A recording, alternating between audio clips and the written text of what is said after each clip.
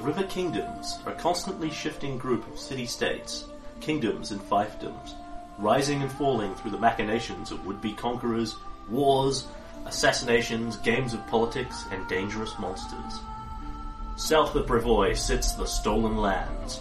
Stolen from what and when are a matter of some debate. Currently overrun by bandits and monsters. Brevoy seeks to aid in the establishment of new kingdoms, buffer states, run by anyone strong enough and clever enough to carve a kingdom out of the savage wilderness. Caelan Thorne, the mercenary who would be king, believes he is that man. Herein lies his tale of wilderness exploration, monsters, politics, romantic entanglements, ancient gods, and war. Heavy indeed is the head that wears the crown. Sugar-Fueled Gamers, in association with RPGMP3.com, present Kingmaker, a Paizo adventure path.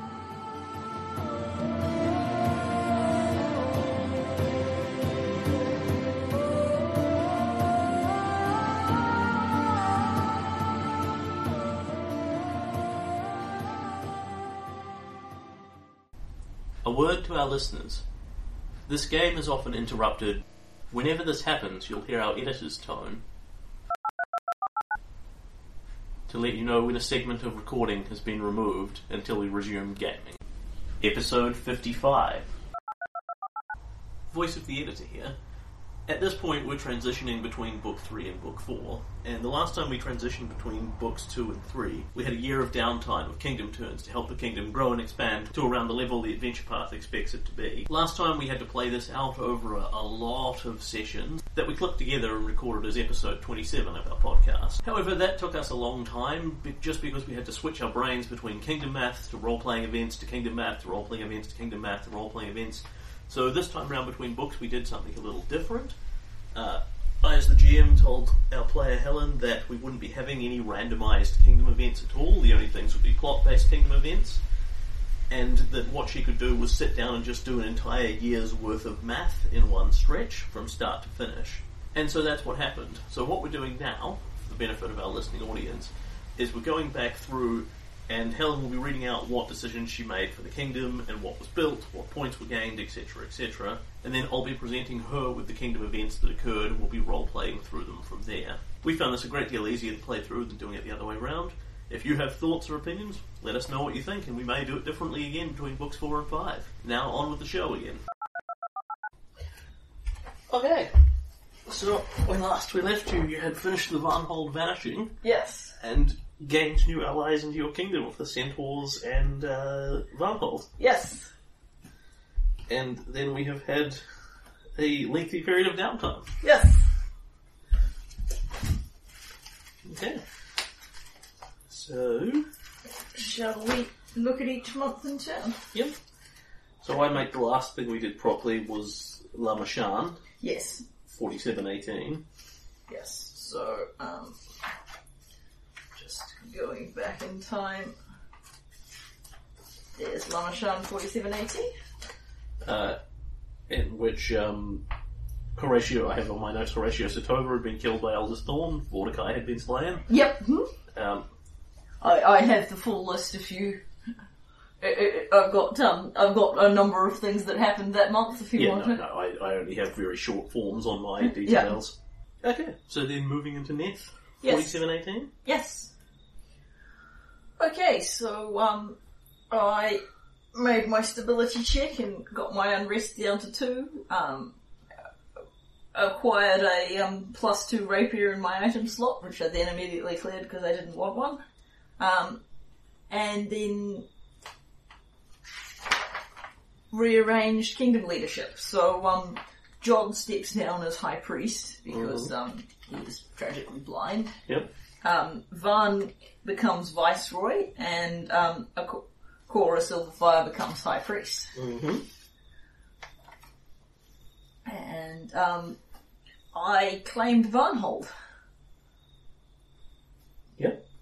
So that's, I claimed C4 through C6, D4 through D6, E5, A5, and B5.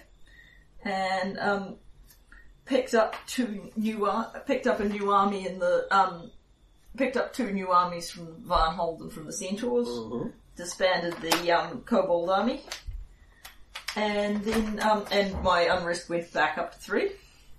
And then I built a farm, a hunting preserve in A5 and B5 to fill out more of the central land with my new hunting preserves. Mm-hmm. Built a house in a Thornwatch, dropping my unrest down to 2. And I put 400 GP of my own money into the treasury because the treasury was worryingly low. Failed my economy check. 4,000 GP? 4,000 GP, yes. And spent a hero point to re-roll the treasury, the economy, because I failed my initial check and it was freaking me out. And that was net. Yes, gaining Varnhold gave me plus 10 to my control DCs to 72, and with the armies took my consumption from 9 to 17, and took the kingdom size up to 46. So it was a pretty dramatic transition. Okay. And then, your events for Neff? Yes. Obviously, you annexed Varnhold. Yes. Which has consisted of a good deal of basic stuff, and then Kaelin doing just days of paperwork where you've got to re-employ all these people and all this sort of thing. Yeah. To confirm that, yes, you're going to keep this going, and, honour this supply contract for horseshoes and all this kind of thing. Yeah. So you're a prisoner of paperwork for a few days this month. In the background, Eldest Thorn moves out of Stagthorn entirely. Out of Brevoy entirely, formally. Okay, so he moves down. He this is month? now living in Stagthorn as of Neff. Okay. Is that does that become widely known in the kingdom, or is it all sort of handled very quietly? No, it's definitely widely known in the kingdom. As soon as basically, he endeavours to do his exiting from Brevoy very quietly and spends basically the month slowly pulling back his power base and moving his people down slowly in small pieces. And then when he arrives, he just more or less literally packs at the last of his house, rolls out down here and says, "Hey, I'm living here now." What are you going to do about it? Mm-hmm. It's not like, legally speaking, Brevoy has no hold on him, unless you strongly object to his presence in your kingdom, which you obviously don't. There's nothing preventing this. Mm-hmm. So that occurs. Pitax and Grolton cease being at war. That was fast. Yeah, it's been I didn't list when they started. I don't know if you did, but I think it's been about 2 months. It's been exactly 2 months. Yep. So, did Grolton surrender or what? That you would need to actually, formally all you get is basically a diplomatic envoy to tell you the two kingdoms have reached an agreement and blah blah blah. Certainly neither of them have burnt the other one to the ground. You'd have noticed that. Absent of that, you can have Michaela's gather information, which is now at 15. Yes, please. Mm-hmm. Yep. 7, so... 22? 22. Okay, so... Grolton were definitely the guys who surrendered there. Yeah. They pushed for they started the war. Yes. And then pushed for peace, which is not entirely uncommon against in Grolton's wars. They overextended themselves again. Yeah. Pitax pushed them for basically no terms whatsoever, however. The surrender was pretty much, okay, stop attacking us, we're no longer at war. Wow, so they didn't ask for reparations or anything? Nope. Man. Okay. So, they got back, some of the vague chunks of farms and lands that Grolton had seized, but Grolton net lost nothing from it, other than the people that died in the battles, presumably. Mm-hmm. And Drelev and Pitax are still at war, because if you'll recall, Drelev joined in on Grolton's side. Yes. And then Grolton fucked him over by surrendering. Yeah. It's, so what was a nice 2-on-1 fight has now become a 1-on-1 fight. It's exactly like when you're playing Civilization and the NPC Civilization believes you to make war with it, your common enemy, those guys, and then you do, and then 2 turns later they make peace with them. Yes, it's exactly like that. as we've agreed, you're not going to get randomly generated events, it's just going to be plot ones. Yeah. So that is all of Neff from my point of view. Okay, what about exploration? Yep, if you wish to do explorings, you can. Yes. So how do you want me to pick a person and where we go, or do you want to just tell me what? Give me 3 hexes at random. For starters, I will get the book Yeah, that'd be helpful. so that I can actually tell you what's in the hexes beyond grass, I think. And I'll get a map. I know you think I'm tremendously clever. But, I do think you're tremendously clever. But I don't actually expect you to have all the maps encyclopedically in your head. You know, by map, for instance. I hadn't thought about that one, had I? Just working out what we're doing with the cards and Crimson Thrower isn't going to work because we're also using them for hero points in this game. Yes. That's alright, we'll sort something out. Yeah. Later. We can redraw them at the end of we can reshuffle them and then redraw them as long as we note down what we had. So yes, pick a person, and I will tell you... Okay, I think I will take... Pick a person and go somewhere, sorry, and I'll tell you what's in it. Yep, I think I will take Tristram out. Yep. And we will go out beyond... Up north beyond the Centaur territories and have a poke around in what's in those hexes up there. Mm-hmm. So that's looking at E4, E3 and F3. E4. Yeah. E4, F4 and F3, is that correct? E4, E3 and F3. Right. So E3 is grassland. Yep. F3 is grassland. Wait just a second. Yep. F3 is grassland, E3 is grassland. Yep. And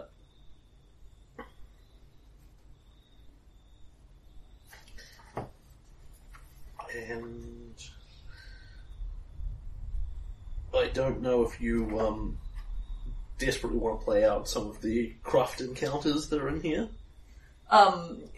It depends on if you think they'll be fun or if you think it's not really worth it at this stage. I have a CR2 encounter here to challenge your 10th level PC. No, I don't. I think we can accept that Tristram and I take that. Okay, you find an area that looks vaguely familiar to you, in which there appear to be, the grass looks slightly disturbed. You remember way back when one of the first things you found in the Greenbelt was a giant trapdoor spider? Yes. That bolted out, attacked you. With Tristram, no less. Here there are substantively more of them, 6 of them. However, you have gained 9 levels in the intervening time. We take the spiders. You murder the bejesus out of them. Yep. Among other things, you find that they have large amounts of spider silk, which you are looking for one of your Centaur side quests. Yes, I am too. Which you can merrily harvest. Sweet. Will do. Okay, so where are the... So that's in... That's it. EU4. Okay, where are the spiders? Dead center. Cool. Spiders. Okay. So, given that we have found that and that the Gnomon Centaurs are right next door, we will return, attain that silk and return it. Mm-hmm. One moment, call. Okay. Tristan also trivially searches through the spider's caverns. Yep. And finds a few partially eaten guys with a scattering of bits and pieces there. If you want your treasure. Yes, please. We'll But pause give me... briefly till you get a treasure list out. That would be helpful.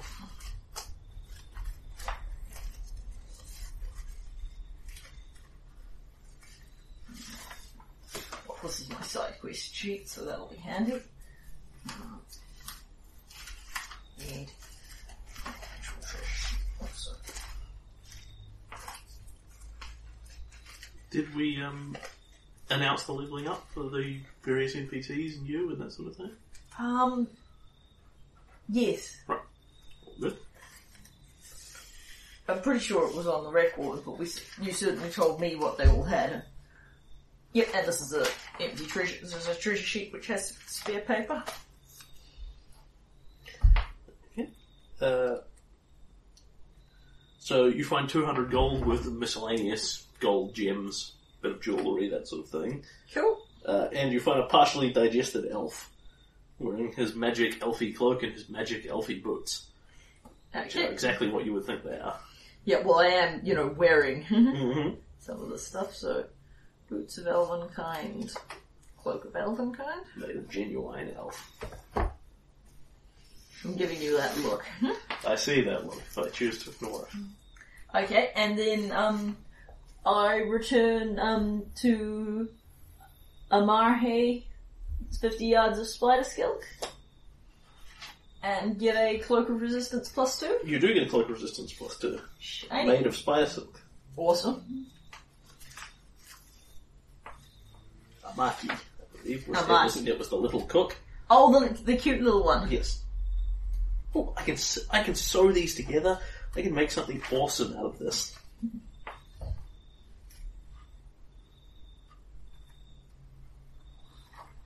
Very nice.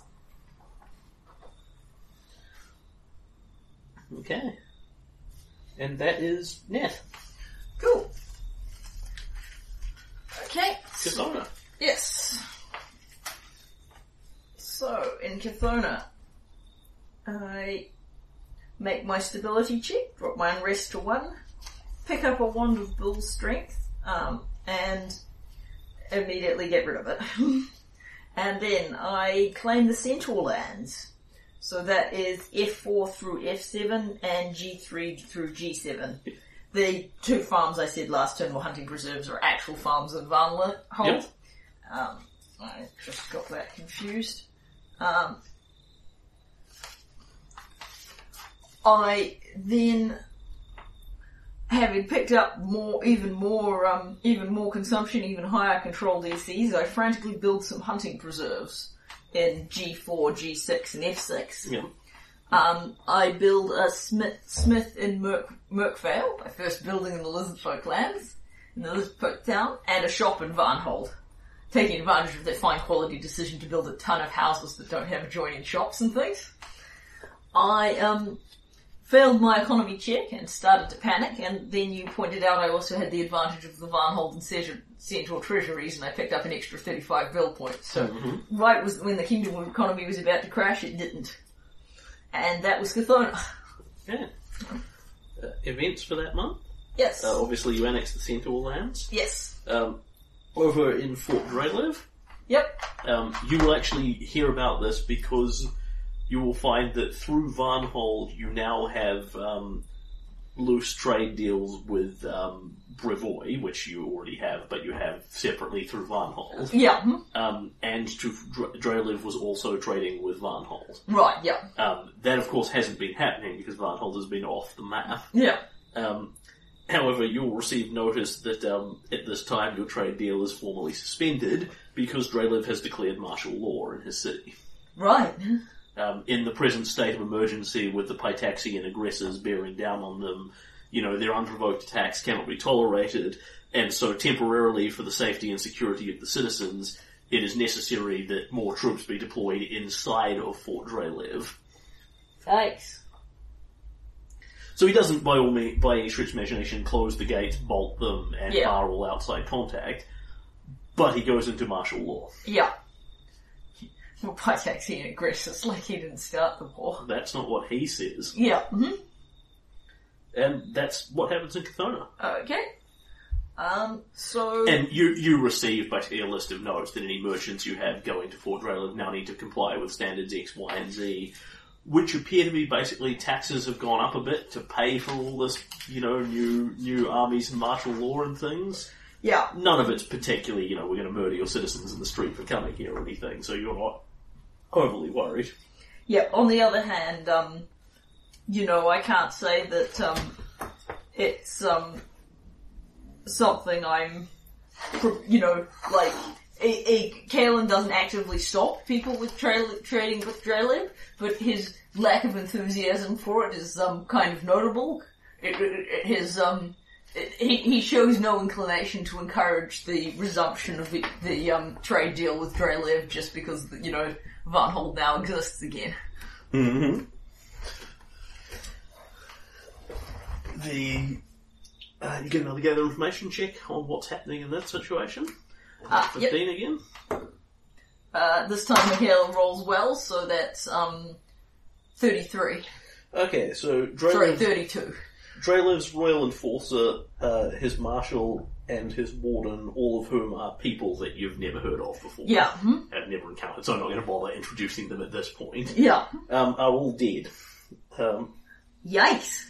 But not as general. Not as general. Good. His marshal and his warden have both been killed by in fighting with Pitax. They were leading armies at the time. Yeah. And his royal enforcer has apparently died as a result of Pitaxian assassination, which, justifying these new emergency measures, etc., etc., etc. Uh-huh. The word that you get through your various spies is Drelev whacked him. Yeah. And Drelev is now assuming all three of those positions himself, effectively. Right, yeah. He won't necessarily... It's not great for his kingdom. He won't necessarily be able to do them all effectively. But it gives him more power within his own seat. It also means that Michaela will not fail to notice that the Royal Enforcer is one of the people that could theoretically assassinate the king. Yeah. Having the skill set for it. He doesn't want swords at his back. He does not want people around him He with doesn't swords. seem to trust his own people all that well. Well, I am comforted by the reflection that Kundal being a werewolf was extremely difficult to kill, and hopefully has the sense not to start any trouble, given that he's a pretty placid and reliable sort of guy, but sounds like a bit of a snake pit over there. Mm-hmm. And that is all of, I'll note that down as well. So did he kill all three of them, or just the royal enforcer? The other two apparently got killed in conflicts with Pitax, based on what you can discover. Yeah. The marshal got captured and never got ransom back, and Pitax just executed him. Yeah. In amongst the other dozens of soldiers they killed in the battle. Yeah. And the warden was just out and out killed in the fighting. Yeah. Which does happen. Yeah, but still.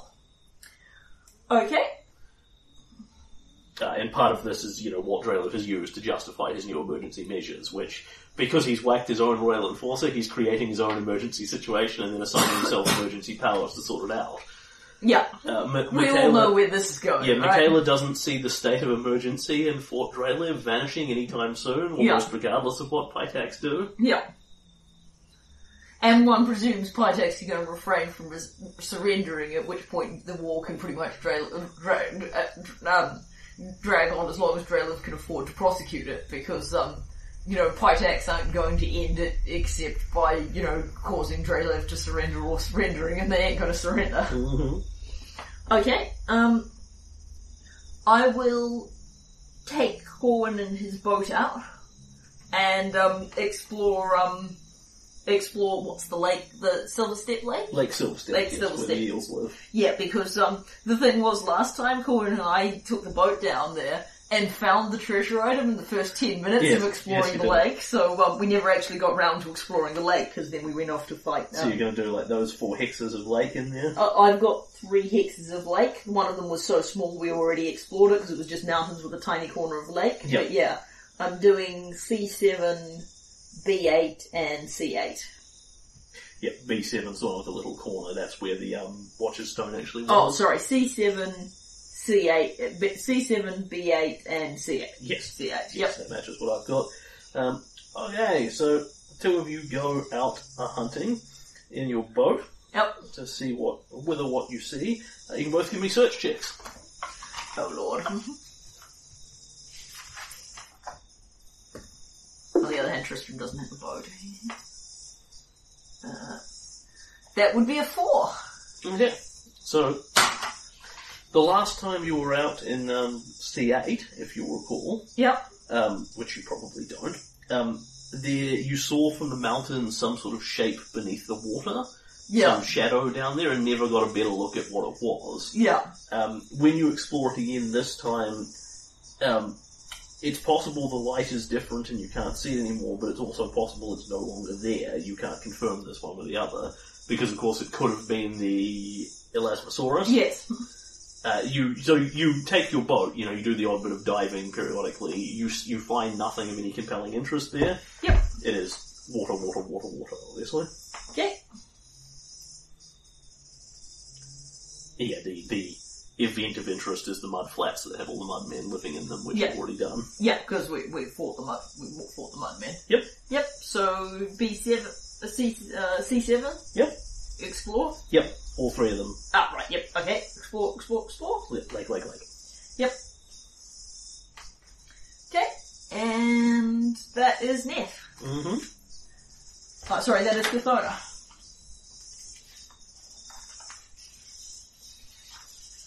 At which point it is Abadias.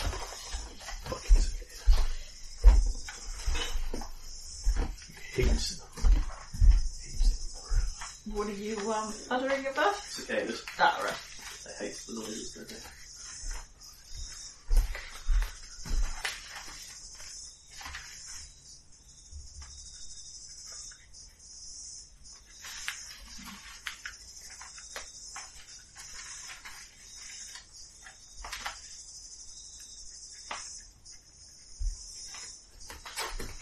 Okay. Oh, you want to edit out the cicadas on the recording? Yes.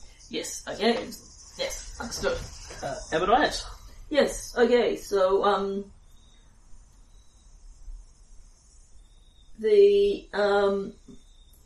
making the stability check, getting rid of the point of unrest, finally back down to no unrest, I generate and sell a +3 generate and get rid of a +3 great axe. So I build, some more hunting preserves in, the Centaur lands, continuing to drop the consumption, which is now getting back down to a more reasonable 8 style number.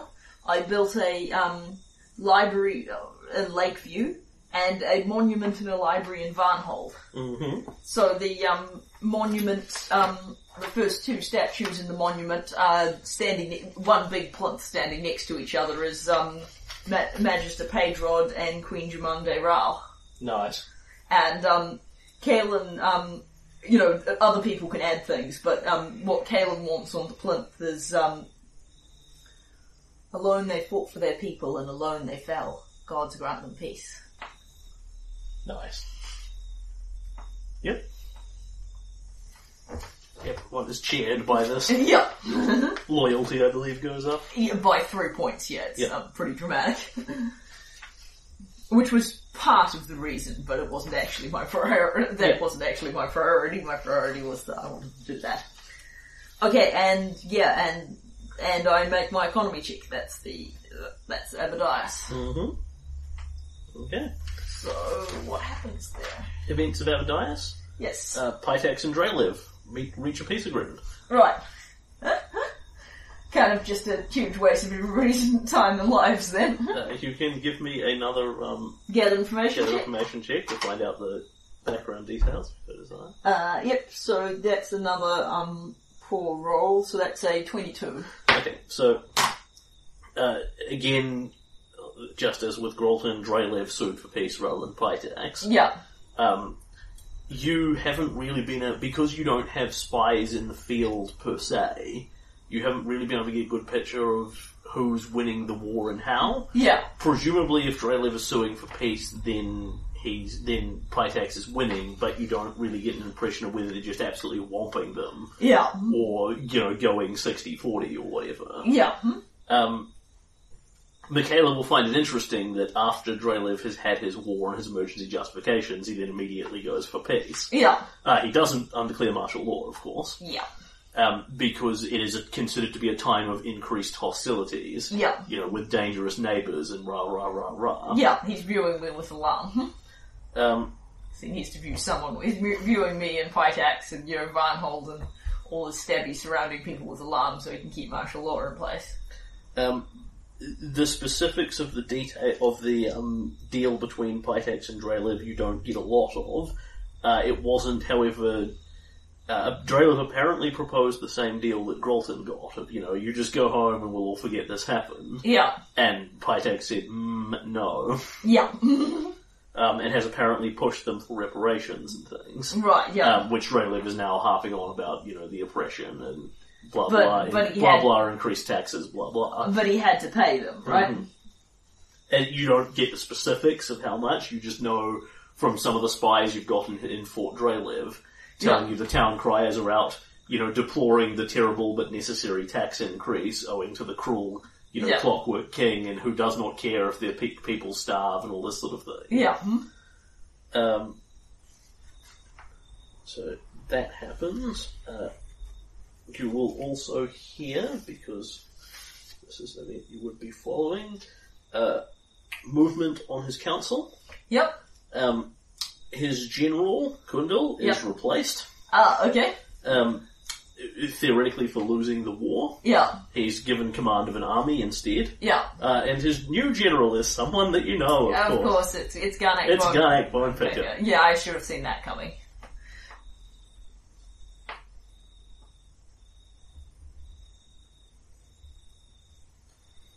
Alright, is it possible for, me to, Preemptively declare war. No, just, let Kundal know that there's still employment on a friendlier side of the fence, because, he was theoretically getting paid a lot of money to switch. Apparently he's still getting paid a lot of money. Oh, right, okay. He's perfectly happy with Sweet, it. okay, well if he's getting overpaid to that extent, he's now in fact getting paid the same amount of money to do less work, because the army is no longer doing anything. Right, yes. Because they're no longer fighting. Yeah.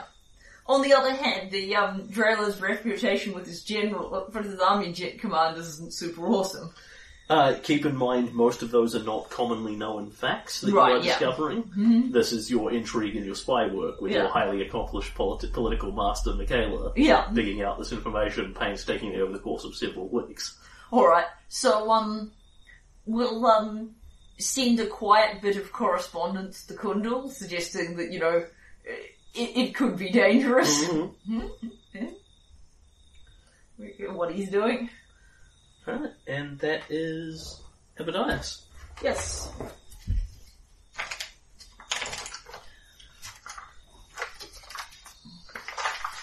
And except for exploration. Yes. That's my bit of Abadias. Yeah.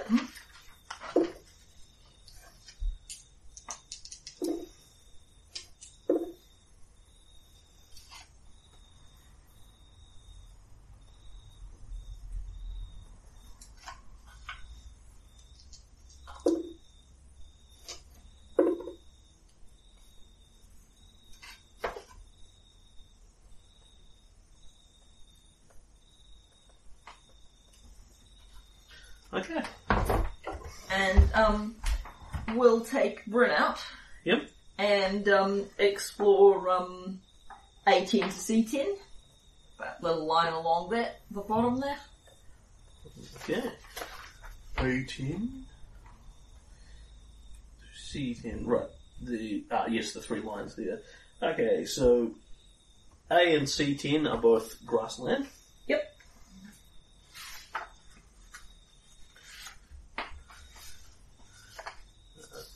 In B10, you find a thing. Who are you taking with you? Bryn. Search checks. No, sorry, listen checks, in fact. Oh, okay. My apologies. Bryn will hear it. Sweet. Kevin doesn't. So, well, it's like a 12. I might hear it if it's loud. You were loping along on your second day, and Bryn, her ears twitch slightly. She drops low to the ground and she says, "Shh, listen." You hear nothing remarkable. What is that? I don't know, love. I can't hear it. Sounds like whispering. Like voices. An ambush. She looks around, there's some vague hillocks around. People pressed low to the ground. Well, let's keep a watch out. So, I need to find it. So she will start following this noise she can hear. And as you get substantively closer to some of the little hillocks, you can hear it as well, this vaguely unsettling sound of... It sounds vaguely like a handful of people whispering, although the longer you listen to it, the more you're sure it's not a language that you know. Nor do you see anyone in particular, and then you both get a spot check. Kellen fails. I suspect on a 5 at 4 or thereabouts. Bryn actually might as well.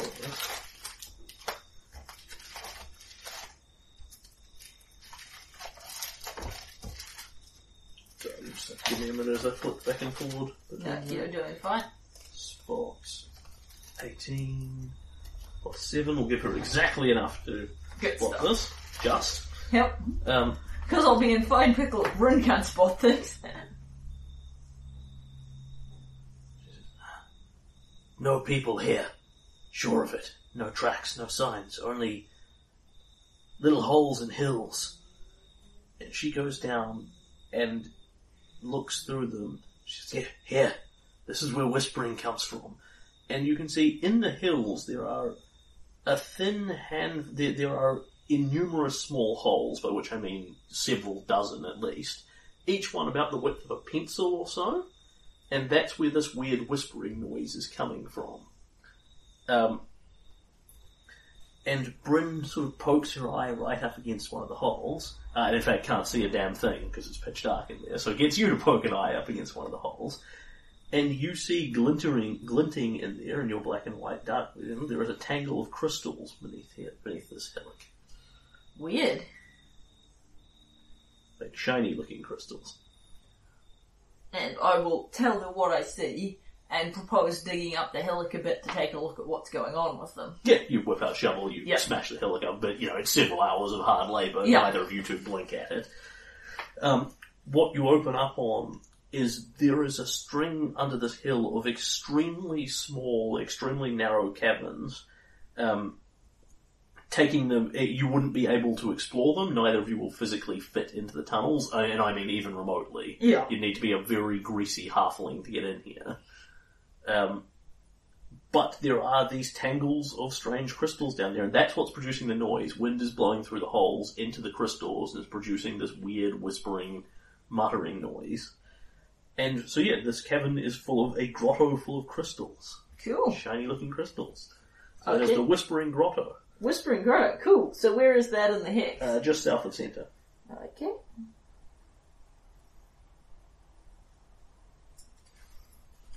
Cool. So is that hex grassland?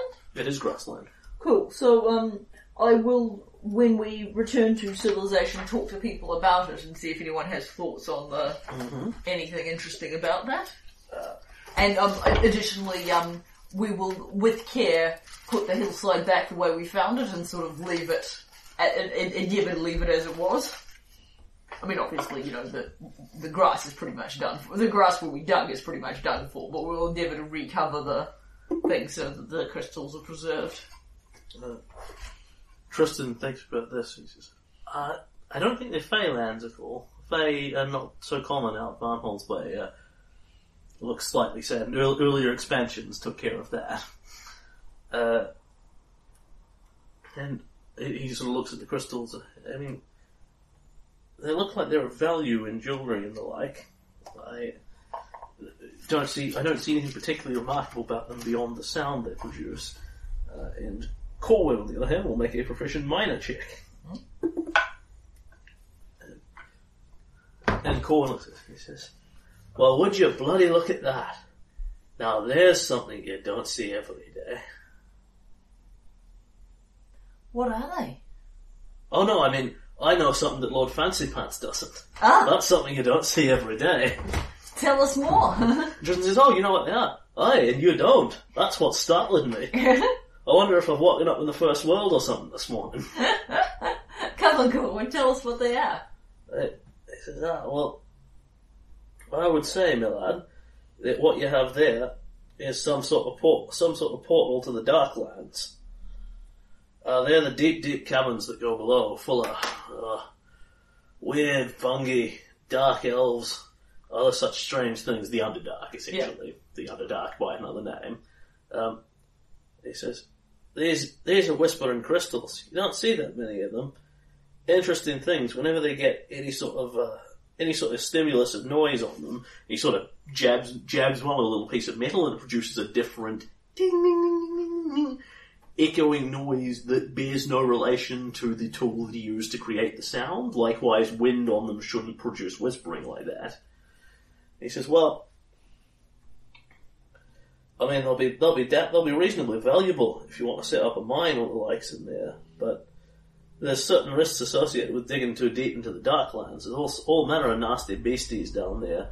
always looking for a way out. Not many of them get on well with the surface world, so most of them don't come too high. But those who dig too greedily and too deep, well, it's been the ruin of many a dwarf. Alright, well, we've got that, we've got that good cave northwards, which has got the good stuff in it. I think we might leave this one to its own devices. So yeah, basically there's a potentially rich mine or some such thing there. Yeah. But it comes with its own set of risks. Yeah, I think I'll pass, but it's good to know. Yep, entirely up to you. Okay. Corwin is certainly not advising you not to. He's merely telling you there are dangers associated with digging too deeply into the Darklands. Yeah. The crystals themselves, however, he thinks, not poisonous, not explosive. Leaving them sitting there won't do anything beyond producing some occasional weird noises. Yeah. So we could potentially recover the crystals themselves, or... You'd have to excavate them, is the thing, which would be building a mine in there. It's not something Kaelin's going to do himself. Right, yeah. Not for the... you've seen hundreds and hundreds of these little thin caverns around. Yeah, gotcha. Okay. And what you yourself can dig up with a shovel in a couple of hours is a handful about yay big, which is not really worth the amount of time you're putting into it. Yes, no, that makes sense. So you would need to formally set up a mine on it to get it going. Yeah. Which Corwin thinks would be a valuable resource, but it's only whether you want to do it. No, what he's telling you is because the crystals are not inherently radioactive, if you want... Basically, your three options here. Mine it. Yep. Leave it sitting as it is. Yeah. Or bury it entirely. Right, to prevent any possibility of anything coming out of it. Right, yeah. Which will cut off your capacity to mine it altogether, but will also seal off any potential incursions from the Darklands. Right, understood. So, those are the three options available to you. You may take any of them, but obviously, when you take the one or three, it precludes leaving it there. Yes.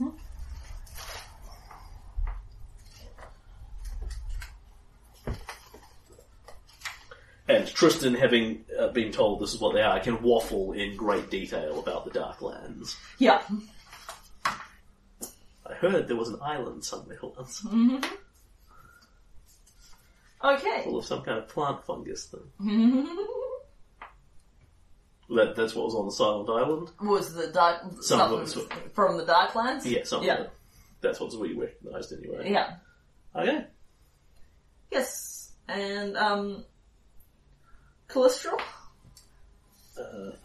That was over the last, yes, cholesterol. Cholesterol 4719? Yep. It's the new shift over to the new year? Yep, I have mine listed as 18/19, so... Yep.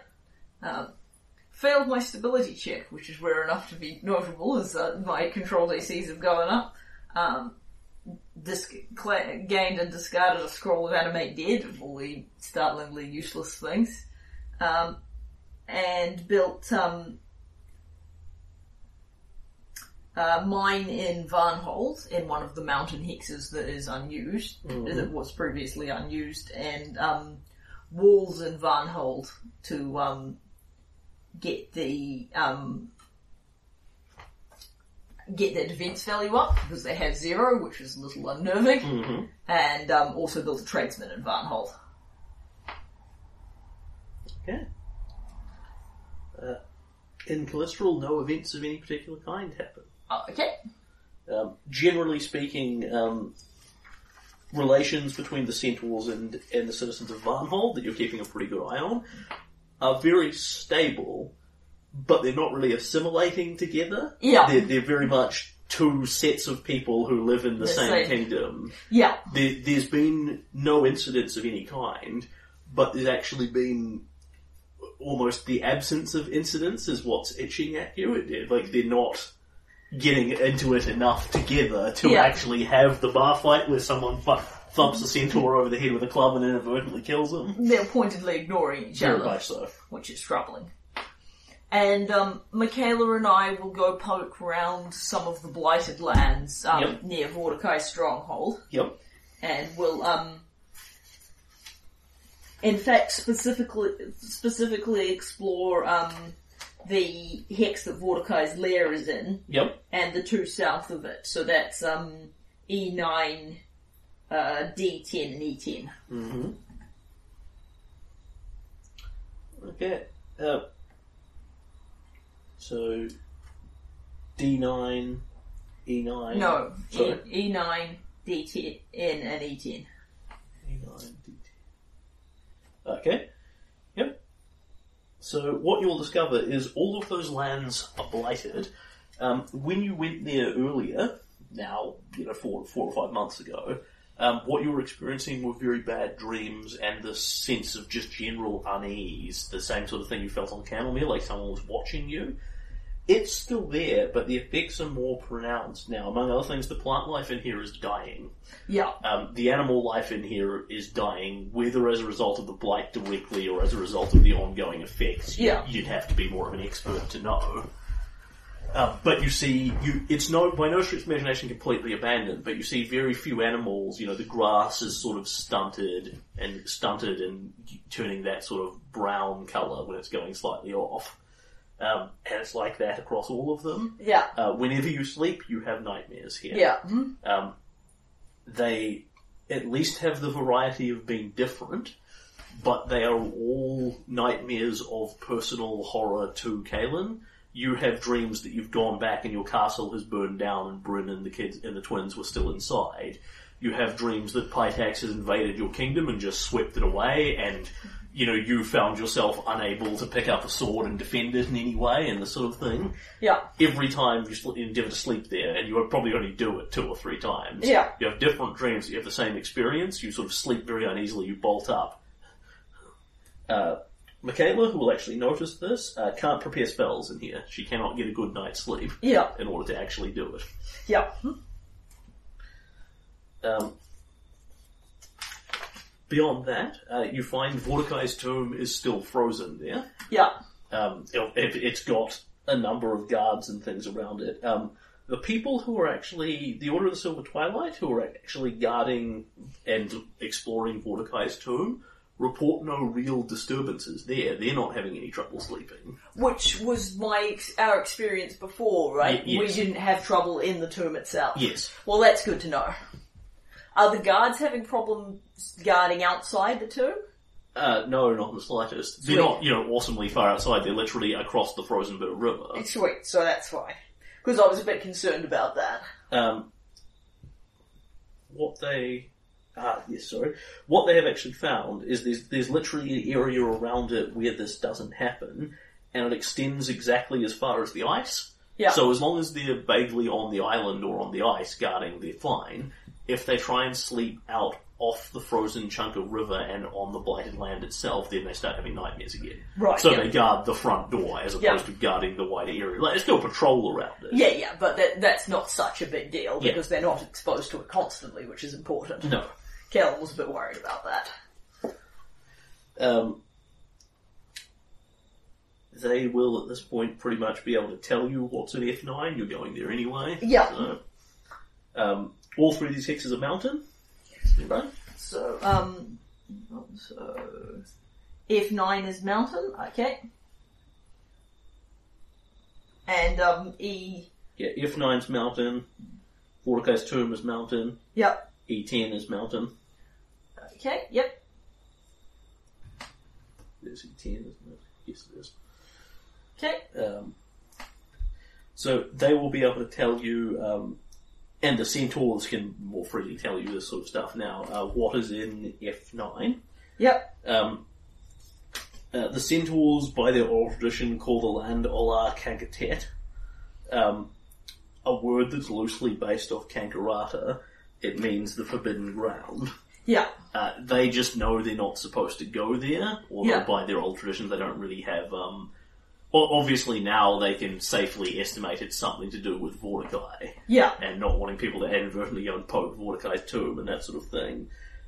What you find in that is there is a big wide valley, with a bunch of stuff the centaurs set up many years ago. There are bones and skulls, human. Yeah.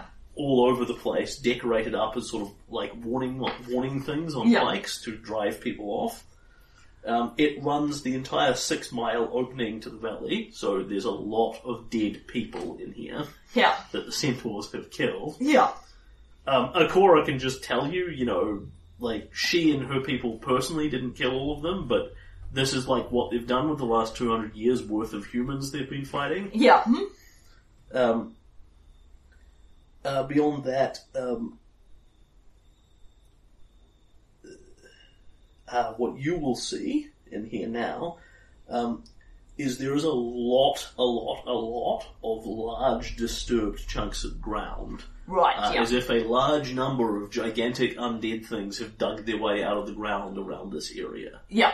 The Order of the Silver Twilight will tell you that they have actually found one or two dread zombie cyclopses still wandering around this area and put them down with prejudice. Yeah, good stuff. But that is what is here, the Valley of the Dead. Cool, okay, so that is F9? That is F9. Okay, where does the river run? The river runs... I can't see it on that map. It may just peter out, but it looks like it runs into that head. So the area around Vorticai's Tome is now frozen off. Yeah. No, in fact, it goes to Vorticai's Tome and then goes up towards where the Watcher's Stone is. Ah, right, so it doubles back round. Yeah, it starts curving back up there, and then peters out just before it hits the Watcher's Stone hex. Okay. I will just redraw that a smidgen. And basically that several square metre area around Vorticai's Tomb is frozen, and remains frozen regardless of the fact that the weather doesn't necessarily support it being such. Yeah. It isn't frozen all the way to the bottom though, so the river keeps flowing under it, but you've got like a metre thick sheet of unmelting ice. Yeah. It's just still there, apparently. Yep. Lab's little fingerprint on the world. Yep. Yes, that is what you find. Okay, so... Where's the Valley of the Dead? I'll help you. I can doodle it on your map if you like. Okay. So I can then draw the mountain range in as well. Okay.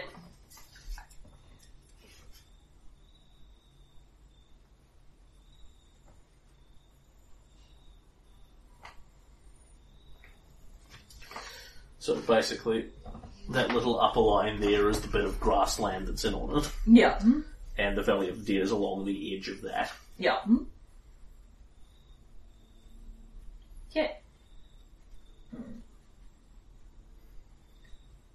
So, yes, because I found zombie holes in the hex above, it looks like. Because there's more of them buried there that the Centaurs didn't know about. Yeah. So, so I've explored that one. And then, what about, D10? D10? Yeah. So, because I'm just arbitrarily doing 3 at a time. Yep.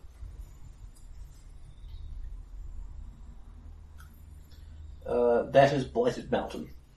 Okay. That's what I've got written down there. Just checking. Okay. Alright, and that's exploration in, Cholesterol. Yep. And that moves us on to Frost. Yep, tell me about Frost. Okay, so, made my stability check, gained a sense of love and discarded it. This was not a startling collection of, generation. I, claimed a hex in Varnhold, D3, which is the one that they had that a road up to Brevoy, and they then put it back, and then they then lost that hex. So I've got, Kaelin's lands now have a road up to Brevoy, a route through, the Green Belt and the Noman Heights, which then leads back up to Brevoy, so we've kind of got an alternate trading route linked through Brevoy. I mean, I don't expect to get an economy bonus because we were already connected to Brevoy previously, but it's kind of cool nonetheless. Built another farm on, in D3. In D3. And bought Masterwork armor for Keston's Bowman, which was very expensive.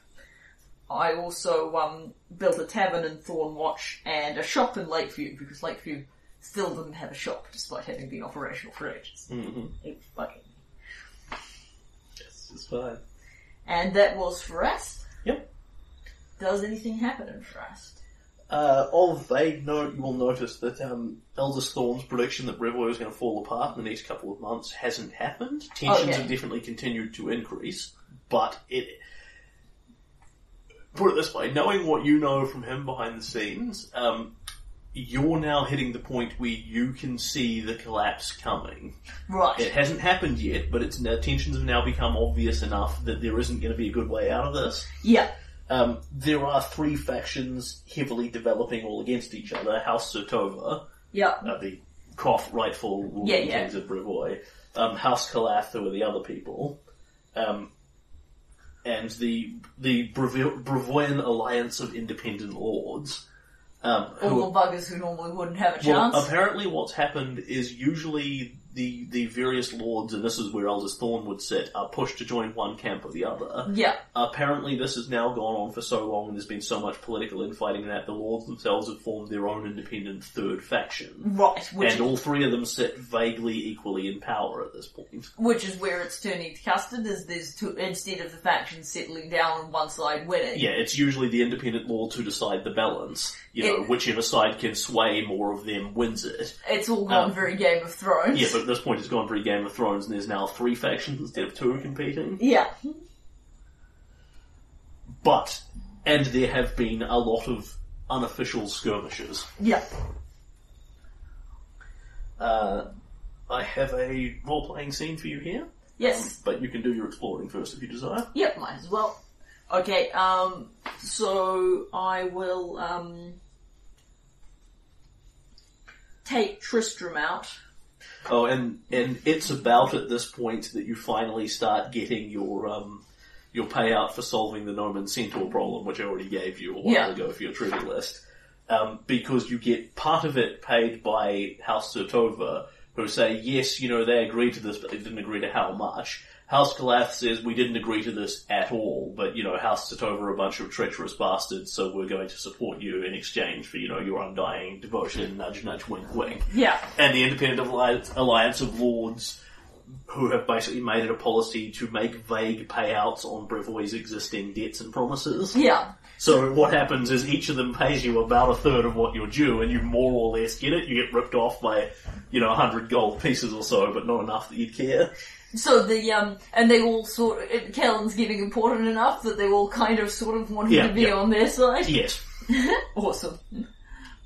All of them claim to be the true masters of Brevoy, except the Independent Alliance of Lords, who don't actually claim to have their own contender for King of Brevoy. Yeah. They claim to be sort of metaphorically representing the true spirit of Brevoy and its traditions and alliances and things. Yeah. Alright, I will take Tristram out and actually let him conjure me a phantom. Can he do 2 at once now? Yes, easily. Cool. Because what I want to do is explore some of the miscellaneous hexes halfway across the country. Well, you'll like this. They can move at about 200 feet around, so 5 times the speed of your horse, in fact. Mm-hmm. And we shouldn't have any trouble passing water or boggy terrain. Mountains may be a bit more of an issue, but... Alright, we'll, okay, and we will explore A3. A3 has nothing in it, grassland. Yep. Mm-hmm. And, also, E7.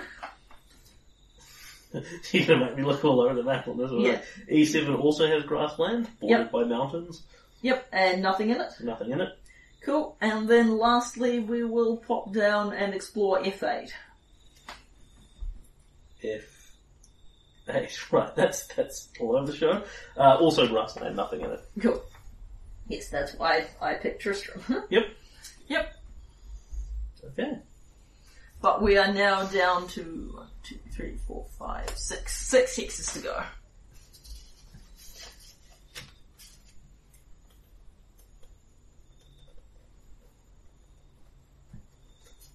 Okay. And...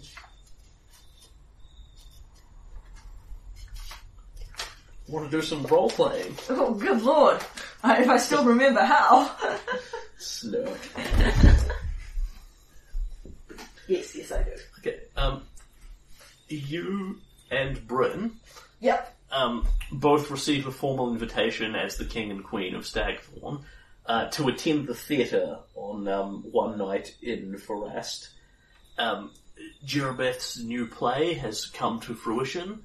Oh. You know, it was written a while ago, they've practiced it, it's ready for it, and this is basically gala night at the theatre. Okay.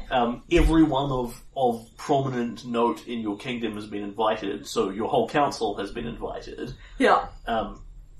You and Bryn have been invited, you would know, you know, your father has been invited, that sort of thing as well.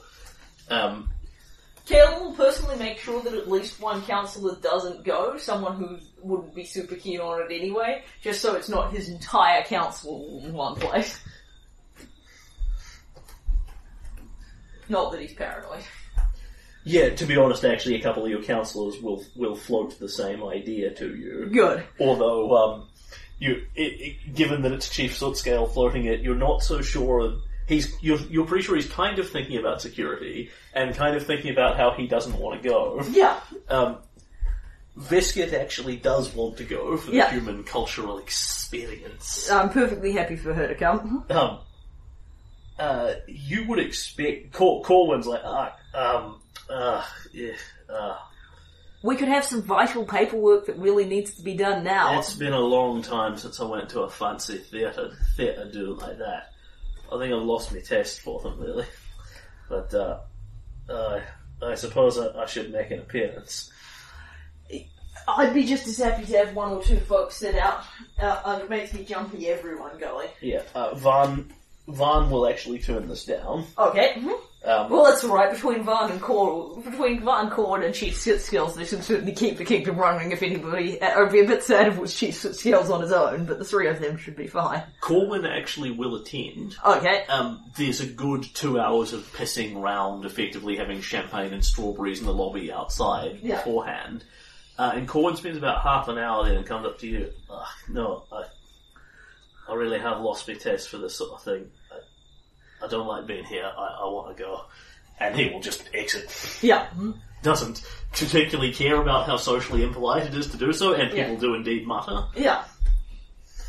The person that you're really not expecting to see here, that you do see here, is Cressel, of all people, and wearing this strange sort of thing you've never seen before on her.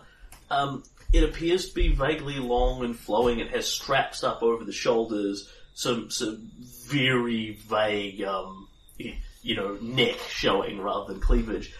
It looks almost like a dress of some kind. Gosh. Yeah, that is weird. But you've never seen her in anything but her leather armour, basically. Keelan broods deeply about what his odds of getting decapitated are if he compliments her on appearance and then decides that he's a brave, stalwart, adventuring type. You will notice, however, that she is carrying a pair of what look like reasonably well-made handbags that don't quite match the dress, that hang down around her. And when Kaylin looks at it, it's like, each one of those is big enough to hold a hand axe. Yeah. And they've got some odd pokey bits sticking out of them. She hasn't got hand axes concealed in the dress, because it's not that sort of dress. Yeah. You'd notice them. Yeah. She does actually have a decent athletic figure on her when you're actually going to look at it. Although I imagine Kaylin's very wisely not ogling. Oh, hell no. You will, however, notice that, what's his name? Kirsten Garris? No, Kirsten has tried this on before and learned not to. Yeah. Well, you would think the first time she tried to murder him would have been a subtle hint that she wasn't interested. There is Idris Hanvaki, the guy whose dead brother you found. Oh, yes. He is one of the nobles of your kingdom. Yeah. Comes up to her, and as far as Kaylin observes, this does nothing overly untoward. He greets her like he would a proper lady, holds her hand up, kisses it, says something presumably flattering to her. And Cressel kind of just glares at him and pulls the hand away and doesn't quite slap him, but twitches a couple of times at the handbag, and Idris sort of looks at her like, okay. And just sort of, makes his politenesses and walks away. Yeah. Alright, in that case I'm definitely going to go up and say hello. And you approach her, she looks up at you. Kaylin. Her body language is sort of tucked away like this. She's come in the silky dress, but is kind of arms folded over the chest. Hey, what's up? Hey. Have we got work to do? Something need doing? No, it's alright. Not that I'd be heartbroken if, trolls invaded or something, but there's been no sign of it. I'm afraid those of us who turned up will have to sit through it. Unless you, want to do a call and just walk out in a sulk. You look very pretty.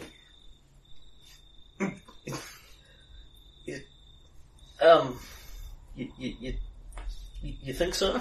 Sort of fidgets, kind of. She looks like she wants to slap you for half a minute, then swallows it and twitches slightly awkwardly. Yeah. Oh, well,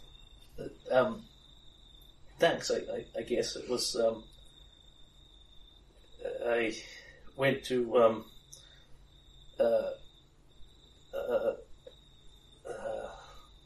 her name? I went to Lady Valara, who put me on to her tailor. These people have tailors. And he came back with this. It's a lot more, Well, if I get stabbed, I'm going to bleed all over the place. But I suppose that doesn't happen at these parties. But I figured I had to have something nice to come, because I got, specially invited and all that sort of thing. And You got specially invited? As far as you're aware, your council were invited as people. Yes. You actually get a sense motive check here, however. Yes, that would be good. Okay, I've got these days. I've been putting up my sets photo. Ah, wow, that is a lot. 18. Okay, so good old Knights of Thorns levels. She quite certainly got invited as Lady Cressel, royal enforcer of your kingdom in her own right. Yeah. But you don't really think that would have held any more sway over her than it would have over Chief Sootscale or anything like that.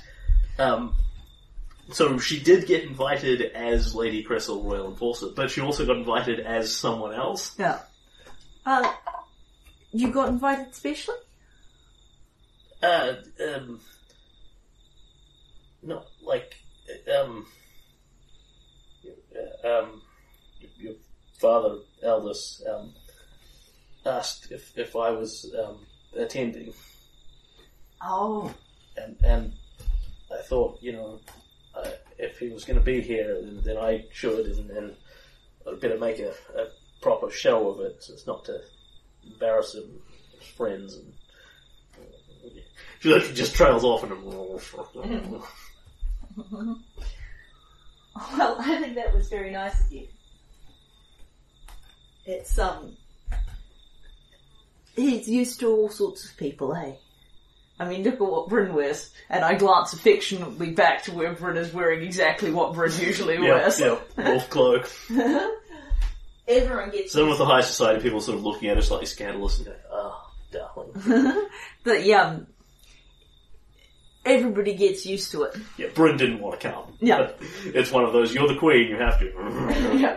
I have pregnancy issues. You always have pregnancy issues with this kind of thing comes up. They're really bad this time. Midwife says you'll find she doesn't know what she's talking about. Yeah, so Bryn didn't get morning sickness except when Bryn has picked up a very weird case that Agash has never seen where she gets nauseous when she's invited to events regardless of what time in the pregnancy that falls. Yeah. And Agash sort of, came and examined her as she does every time quite patiently. He said, you big bloody girl.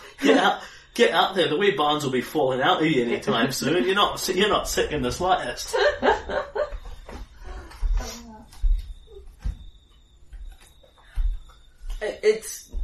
I know it's weird. It's not like this is my sort of party.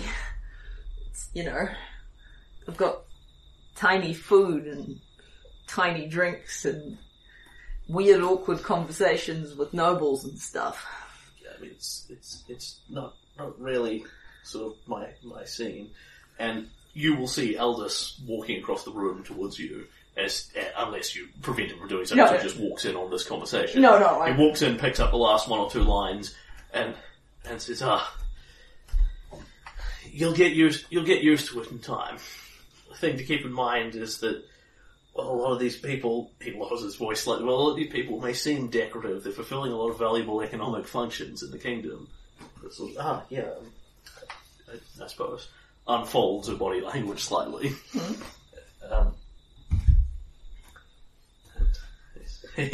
Eldest sort of looks you up and down. Are you done up in your fine regalia for this? Your noble's outfit? Yes, I think for this outfit, I will tragically be unable to get out of wearing the plate. And I suspect, there's probably been some tit for tat in that Caitlin wanted to wear the plate and Bryn said if I have to go on, she's supposed to wear that. And Eldest looks you up and down. Well, you shine up nicely, boy. I know this isn't really your sort of scene, but I expect the play itself. He sort of, his eyes dart very slightly. Will be very thought-provoking if it isn't too mind-bogglingly artistic for any of us to understand. I'm sure I'll get through it. I've managed to duck out of a formal ball, and bright side, at least if I ever do have to attend one, I'll be married. And Kellen will smile again affectionately over it. That's they were trying to drag me to a bunch of them so that they could marry me off of all the horrific nightmares. It's a good point about the economic value, and he drops his voice as well. And the two of you are having a sort of a discussion about this, and then you see Jerobeth, not Lady Jerobeth, she insists upon being called, people make the mistake all the time. Yeah. And she just very politely and gently corrects them to just Jerobeth. Yeah. She floats in. She is not actually done up in a particularly fine gown. It is a nice silken thing, but what Cressel is wearing is actually more noble than her. Yeah. And Cressel looks increasingly awkward as Jerobeth just sort of glides over towards you. Yeah. And joins in the conversation, and she says, Your Majesty, thank you so much for coming to our little production. Puts the hand up to be kissed. Lord Thorne, gets the same from her, Lady Cressel, Cressel folds herself up again, yeah. I do hope you enjoy it tonight. The play can be quite thought-provoking among certain subjects, and Eldest gives you this little sideways look and just scratches his eyes.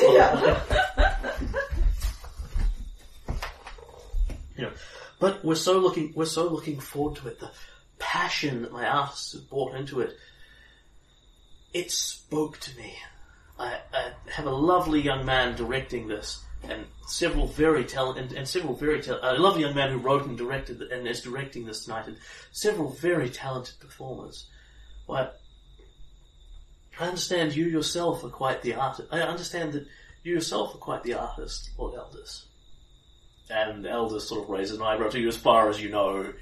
Like, he probably has a handful of vague, whittling-y hobbies. Yeah. Certainly, at most, no more than you do with your jewellery making. Yeah. And probably substantively less. Yeah. In the sense... And even at this juncture, Kellen doesn't tell people about that. Yeah. He does it... obviously, his close friends know, but, because he does it on the trail and stuff. But with the exception of... And, the people designing the castle, he had to make him a little workshop and stuff, but he doesn't tell people about it. And Eldest looks at her and he says, I fear you must be mistaken, Lady Jerobeth. It's just Jerobeth, and I'm never mistaken about this sort of thing. She rubs her hand slightly where the two of you have kissed it. I can always tell an artist's temperament. Lord Caelan here has a certain glint about him. It's not strong, but it is there. But you yourself are very powerful in your art. What is it, Lord Eldest? And Eldest, I'm afraid I really don't know what you're talking about. And Cressel just tugs on him slightly, leans over and whispers something in his ear, and Eldest looks slightly illumined by this. You really think politics is an art form? It is the art of... It is an art like war. War continued by other means is what they call politics, I'm told. Jira titters slightly. I'm told you're quite the artist. I suppose that's one way of looking at it. Eldest looks vaguely confused, but kind of flattered. Yeah. And this conversation rattles on for a little bit, and then there's the ding-ding, polite little ding-ding-ding-ding-ding of one of these servitors. It says, the play will be starting in 40 minutes. Please take your seats. And you've got, of course, the royal box up there. And as you are starting to head up, Jerobeth, you'll forgive me, but I have just enjoyed the company of this. I've enjoyed the company of being surrounded by thorns so much. As she looks at the two of you, that I would very much love to join you in your box if that is acceptable to you. Eldest vaguely looks to you. Of course. We'd be honoured to have you. And when you and you are taken up there, and can you roll me a sense motive? I think. As this byplay goes on. Alright. Kalen wants to get the hell out of here and it's making him unperspective. That was a 7, I crit fumbled. Okay, so what you have up here is basically you have your royal box that has the king, the queen, and like 6 other assorted seats for whoever in it. Yeah. And then beneath that you have the slightly secondary tier that would generally be filled by your council. Like your royal box would host, for example, other kings, visiting dignitaries. Yeah. Possibly your children, things of that nature. Well, they're watching. They're certainly listening.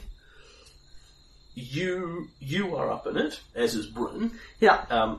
As is Tristan. Yeah. Who's reasonably interested in what's going on. Yeah. As is Eldest, as is Jerobeth. Right, yeah. Tristan will deliberately sit, like an empty seat, or as far away from Eldest as he can get. Yeah. Jerobeth sits right next to Eldest and continues to chat admiringly with him whenever there's a pause in the action of the play. Yeah. You know, and... Jerobeth is Elven, isn't she? She is Elven. Yeah. So the age thing isn't necessarily... If she's trying to pick him up, the age thing isn't necessarily a barrier for her. You're pretty confident you're watching her flirt with him. Yeah.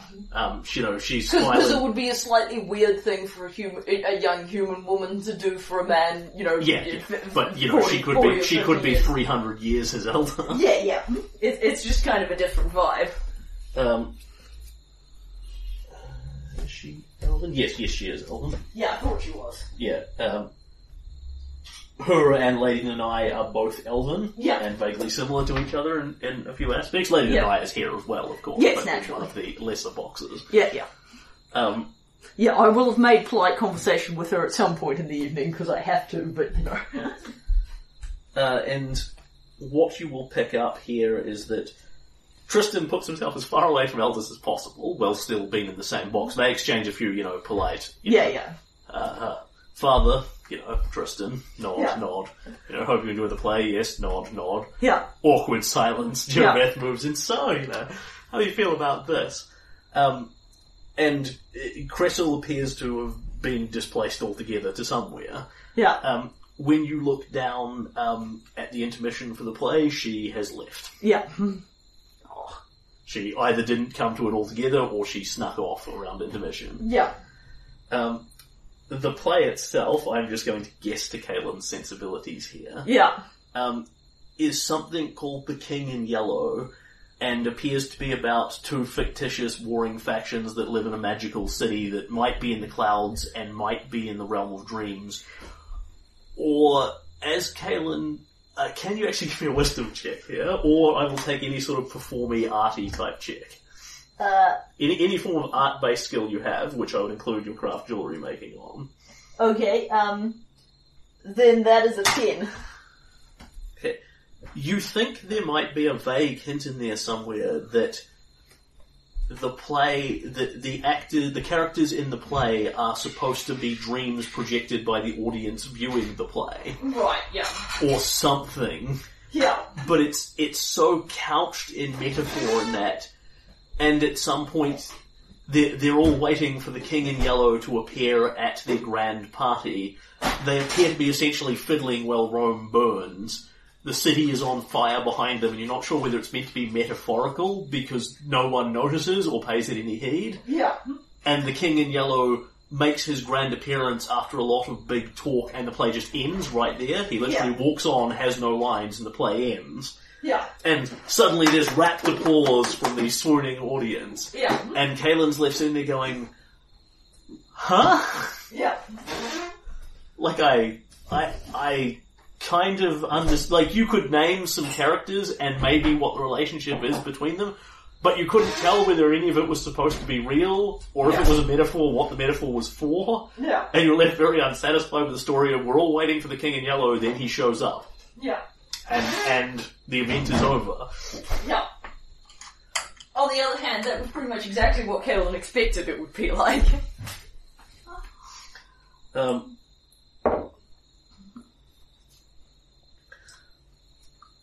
Yeah, and Bryn makes her form-based checks, leans over to you, and in a very quiet voice, because it is Bryn, says, What the seven hells was that? Don't ask me, love. I didn't understand any of it. They set the theatre on fire behind them, and none of the actors reacted. Maybe it was a metaphor for something? It was stupid. I know. And the defences were woeful. They should have had actual guards on the, I mean, and there was clearly a rival kingdom about to invade while all was chaos, and they weren't reinforcing the guard at all. Is that what the King in Yellow was doing? So he won then? I mean, he walked in where his army's fighting outside. And Lady and I spawns up, wasn't that fabulous, darling? It spoke to my soul. I've never seen such an insightful work. Tell me, what did you think of the Jean Saint-Croix inspired aspects? No idea what she's talking about whatsoever. I thought it was very good. She looks you up and it's like, yes, yes, prattles slightly in a slightly simpler term. Yeah. And then there is the 2-hour after party as well. Yeah. Which at least has the advantage that Kaylin's probably roaringly drunk by the time this ends. Because they just keep handing out champagne. Kaylin will definitely drink some of the cheaper... enough to buzz himself, but wants to stay on the ball. But will, at this point, take pity on both him and Bryn and use the excuse of his heavily pregnant wife to go home early. Yeah, and that one you can get away with at this point. And yes, that is the end of the theatre scene. So, having successfully smuggled Bryn out of the party, I'll suggest she either go home or go skeletons into the forest or whatever she wants to do, and go check on Crystal's okay. And you get spot check as well, yeah.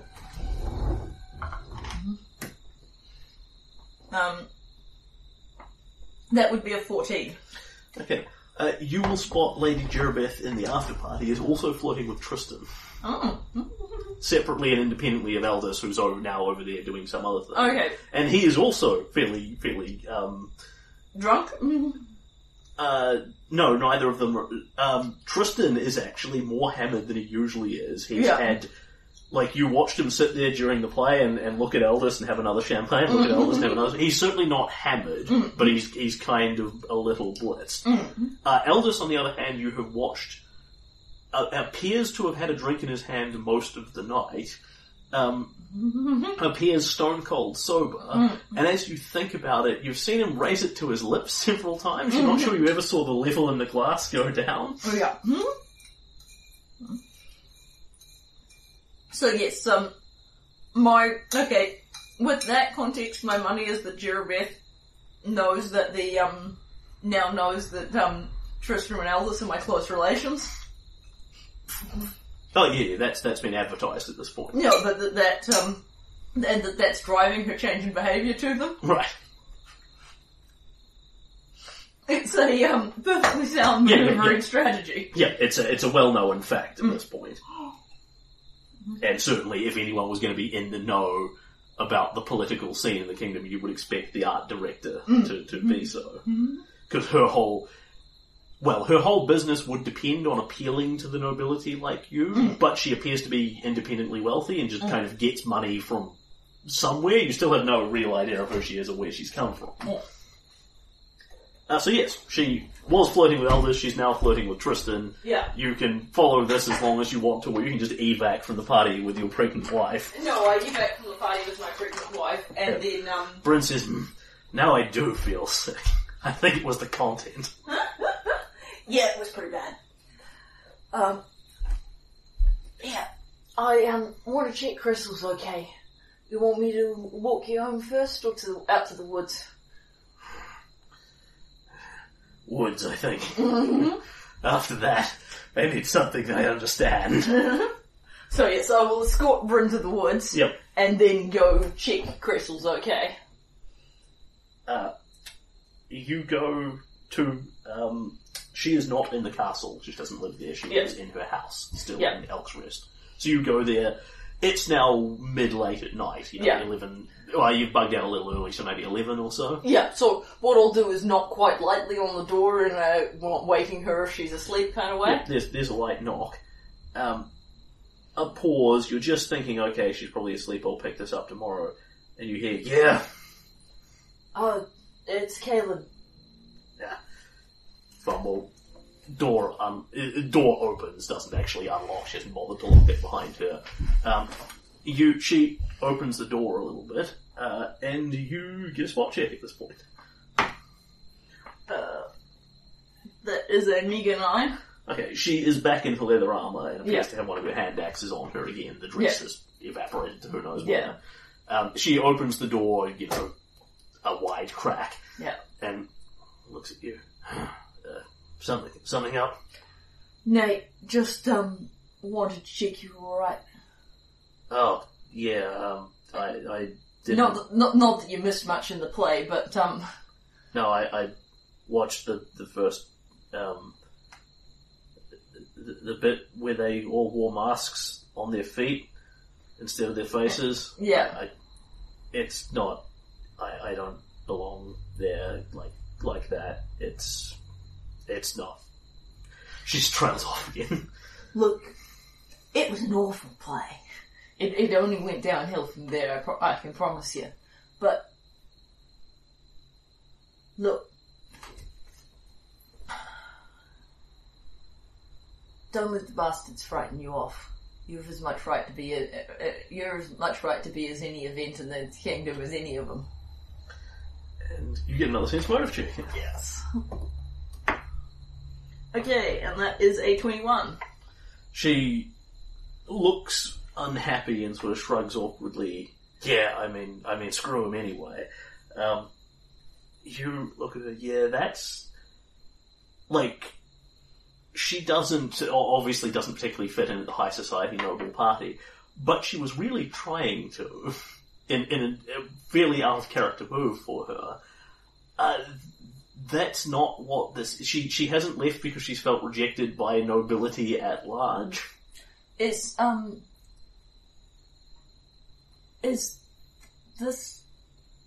That's the excuse that she's using, is I didn't understand the plan, it didn't fit in, so fuck it. I came home, I wanted to come home, though. Yeah. It's not, Aldous and Jerabeth, is it? Her eyes flicker several times. A subconscious yes to Caitlin's eyes. And she says, no, I mean, what... Were they doing something? I mean, I didn't notice. I mean, why would I care? She was hitting on him a little bit, but she'd moved on to Tristram by the time I left the party. Yeah, no, Cressel and Aldous are both human, and she is 20 years his junior. Yeah. Easily. So that is a pretty profound... But do I think that she might be interested in him anyway? Yeah, possibly. I mean, the thing is, you know, in noble marriages you have all sorts of weird shit. I mean, the extreme end is in Corvosa, Eardred, the 65-year-old Eardred marrying his 19-year-old bride. It's pretty... But a 50-year-old guy marrying a 30-year-old is reasonably common. And it usually goes the patriarchal route, but not actually always. And it's not actually, like, I was thinking it was a much broader gap, but that's actually not that. What you'll find is it usually goes the patriarchal route when having an heir is an issue, because you can't get around the fertility issues. On the other hand, when that's no longer an issue, it tends to just go the other way just as much. Yeah. Mm-hmm. And once you introduce elves and half-elves and all this sort of shit into it, you get weird cougarish traps all over the show. Yeah. It's, look, it's none of my business, but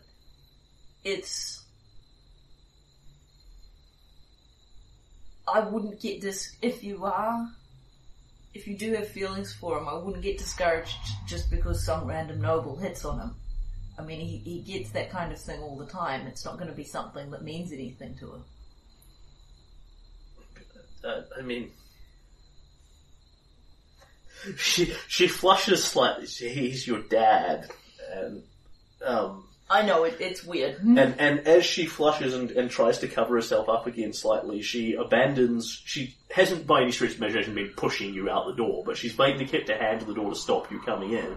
She sort of relaxes, the door swings open slightly more, and you will see on the back of one of her plain wooden chairs, there's a heavily slashed to pieces fancy dress hanging over it. It looks like somebody's gone at it with a hand axe. Yeah. Is the chair under the dress also heavily mounted? No, she's quite practical. She hung it up, ripped the shit out of it with her pair of hand axes. And never once hit the chair by accident. Yep.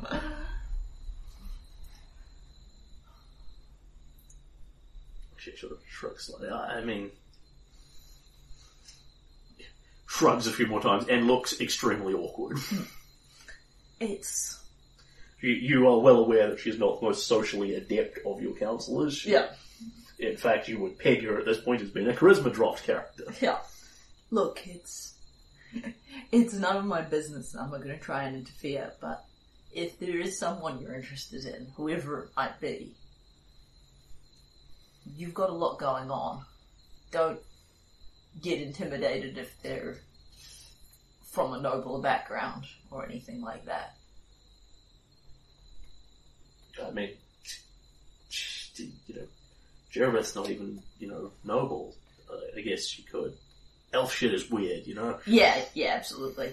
But, just because a political type girl just because a political lady flirts with someone, she's probably just manoeuvring for advantage. Doesn't necessarily mean anything. I guess. And, people like Aldous, noble types, they need to humour that kind of person. It's like he said, they're politically valuable. Doesn't necessarily mean anything. Yeah, I mean, I guess that's kind of true. Anyway, none of my business, but take care of yourself, lass. She sort of nods slightly as she's thinking, yeah, shuts the door all the way, and, you turn and walk 2 or 3 paces off, and you hear the crick of the door open slightly behind you again. She says, Kaelin? Thanks. Stuff. Click, shuts the door again. And Kaelin will just walk off. Yeah, and you walk off thinking, yeah, that must be all kinds of awkward, he's nobility and she hates nobility. Yeah. He's 20 years her senior minimum. You actually have no idea how old Crystal is and have never really dared ask her, but your guess is she's mid-20s to mid-30s somewhere. Yeah. Which puts him somewhere between 20 to 30 years her senior. Yeah. And they're just completely different worlds. Yeah. Yeah, from certain points of view. I just don't want her to give up before she's even started. Yep. I'm not necessarily expecting it to prosper. I merely don't want it to all go to her to give up entirely. And is that about closed scene from your... And that closes the scene from my point of view. Kaelin goes home. Kaelin will actually wander out into the woods and spend the night out in the woods with Bryn. Okay. So we can have some peace and quiet. Aldous is essentially living in one of the noble villas down here. Yeah. Because remember, they expand with the city, so you started with one for Lady Valara, now there's more of them making up that district. Yeah. 2 days later, he leaves it and goes down to live in the Keep of Flowers, Jerobeth's artistic compound. Oh. That's weird. He will definitely, he doesn't just disappear overnight, and he's, maybe 2 days away from the kingdom at this point, so he's hardly disappearing. But he will actually, basically tell you that he's going to do this, and you can have that scene if you so desire. I want to make a sense motive check at that point. Yeah, sure. That is a 14. Okay. So he will come to you and he'll say, just to let you know, I'm going to be going, I'm going to be leaving some of my retainers at the Noble House and heading down to the Keep of Flowers to stay for a while. Which is, of course, the old keep. Jerobeth claimed it was called the Keep of Flowers long ago and has renamed it that. Where the Quicklane was and all that sort of thing. And it's now, as far as Kaelin's aware, I don't think he's ever actually bothered to visit it, is an artistic commune kind of thing. Yeah. No, hippy-dippy. Kaelin will totally have visited it, but, once. Yeah, they've made it up very nicely, architecturally speaking, put flowers everywhere, but it's very kind of hippy-dippy, Come in and feel our creative energies, your majesties. Yeah. And Eldest comes to you and he says, I'm going to go down and stay in the keep for a bit. I was talking to Jerabeth about it. And she was talking about how it might be good for my auras and energies and artistic temperament and that sort of thing. I understood about half of it, but I've had it up to here with all the politics at Brevoy and getting bugged by letters every 10 minutes to come and join Kalath, Satova, or the Independent Lords, or all three of them, then all three of them at once. Just getting away from it would be nice, and she, interesting lady, seemed to value me for more of who I was than what I could do for her. And it goes on a little in this line, and he describes Jerabeth as, being very flatteringly interested in him and all this sort of thing. He is far too savvy to say anything of the sort to your face, but the impression you take of him is he's sort of smitten. He's definitely not going, he certainly doesn't tell you he's going down there to boffer and marry. Yeah, naturally not. He's actually going down as an independent person rather than Lord Eldersthorne to join her commune of artists to piss around there for a bit.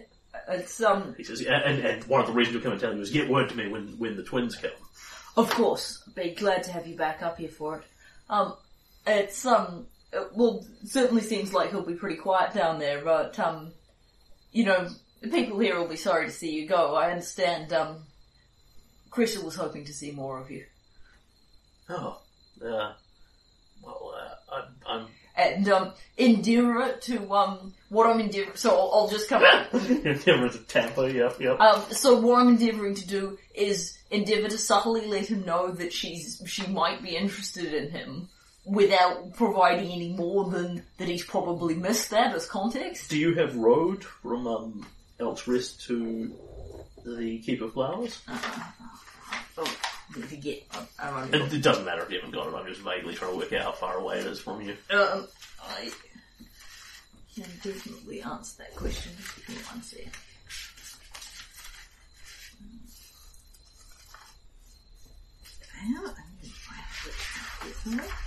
There we go.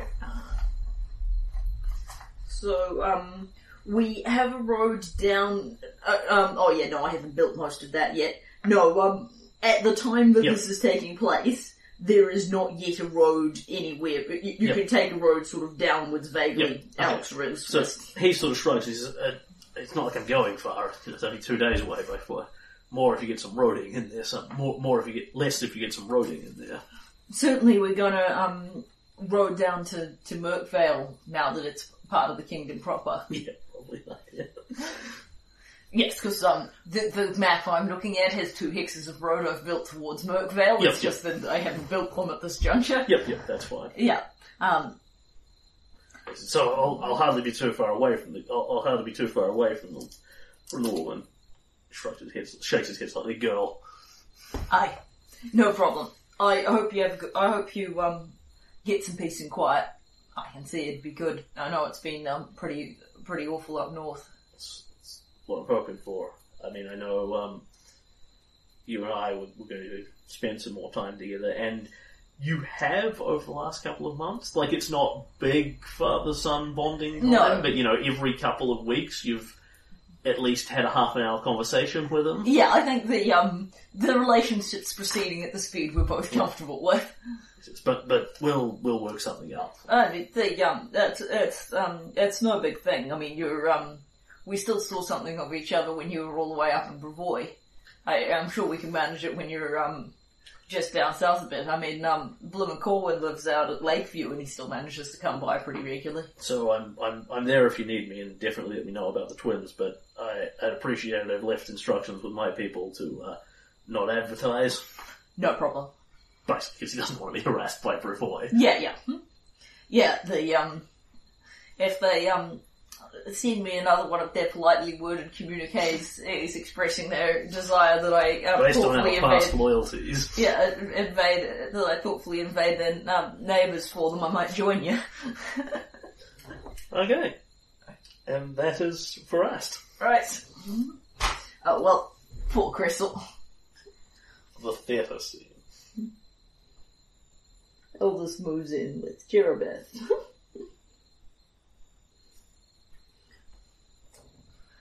I did not see that coming. No. Alright. And if you want to follow what's going on there, you can endeavour to do so. Like, you don't have spies in the Keep of Flowers, per se, but it's an open location. Yeah. People can No, go there.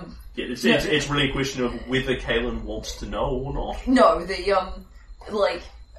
I wanted to put a word in for Crystal, but a little wee, tiny word. I have done that. That being the case, Kaelin's desire is to know as little as possible about Elvis's sex life.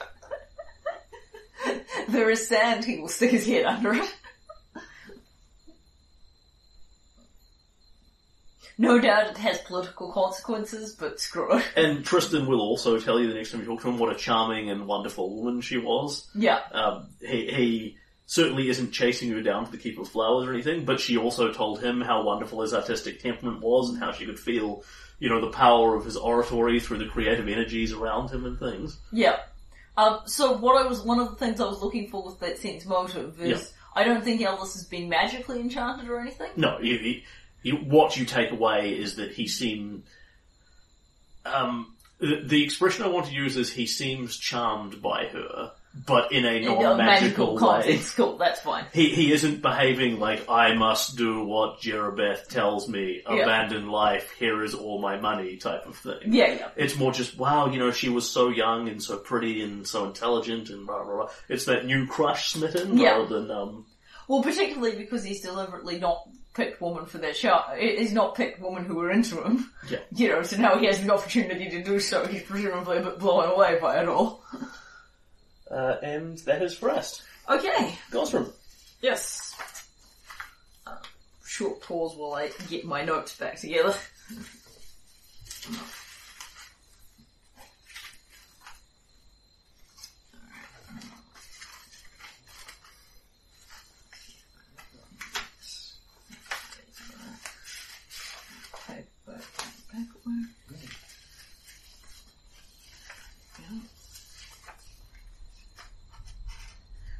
Yes, Gosram.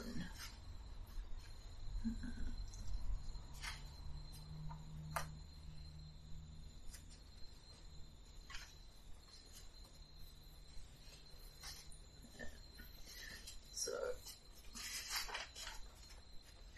made stability check, gained a scroll of discern lies and got rid of it,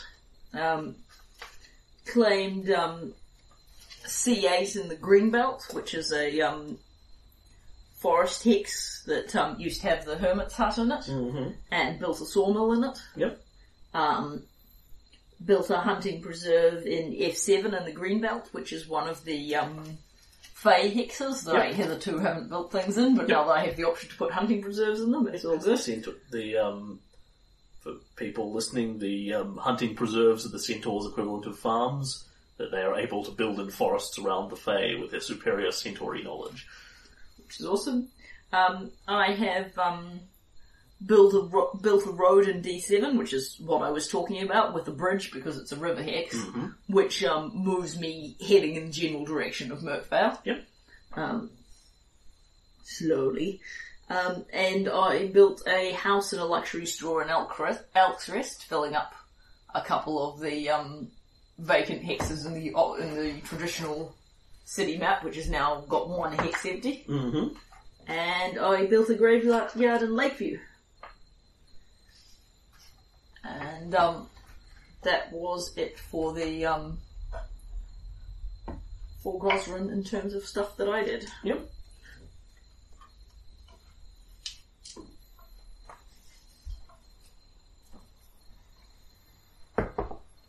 Okay. And are you going exploring? And I am going exploring.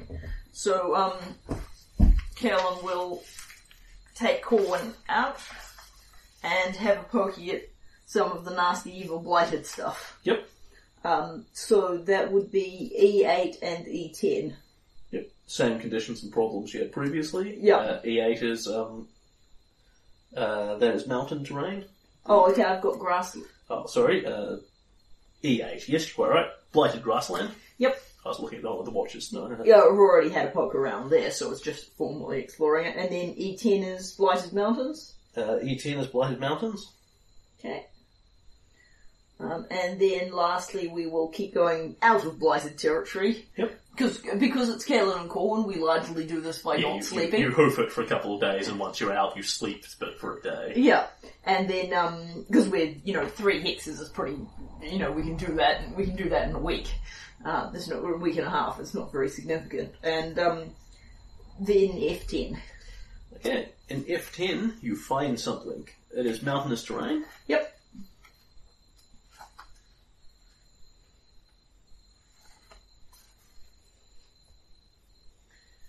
And deep in the trackless reaches of the mountain, you find a huge cave entrance, like 50-foot wide tunnel.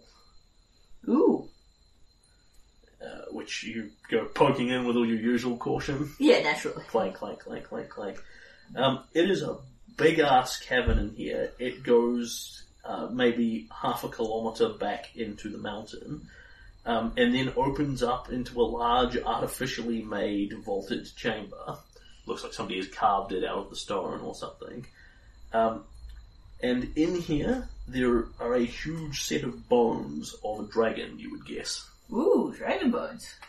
You, I believe, had a rumour that there was a dragon somewhere in, yes. somewhere in here, but it hadn't been seen in a while. Yeah.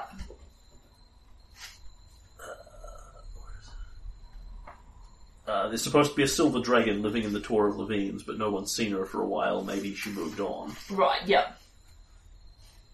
And there are dragon bones in here.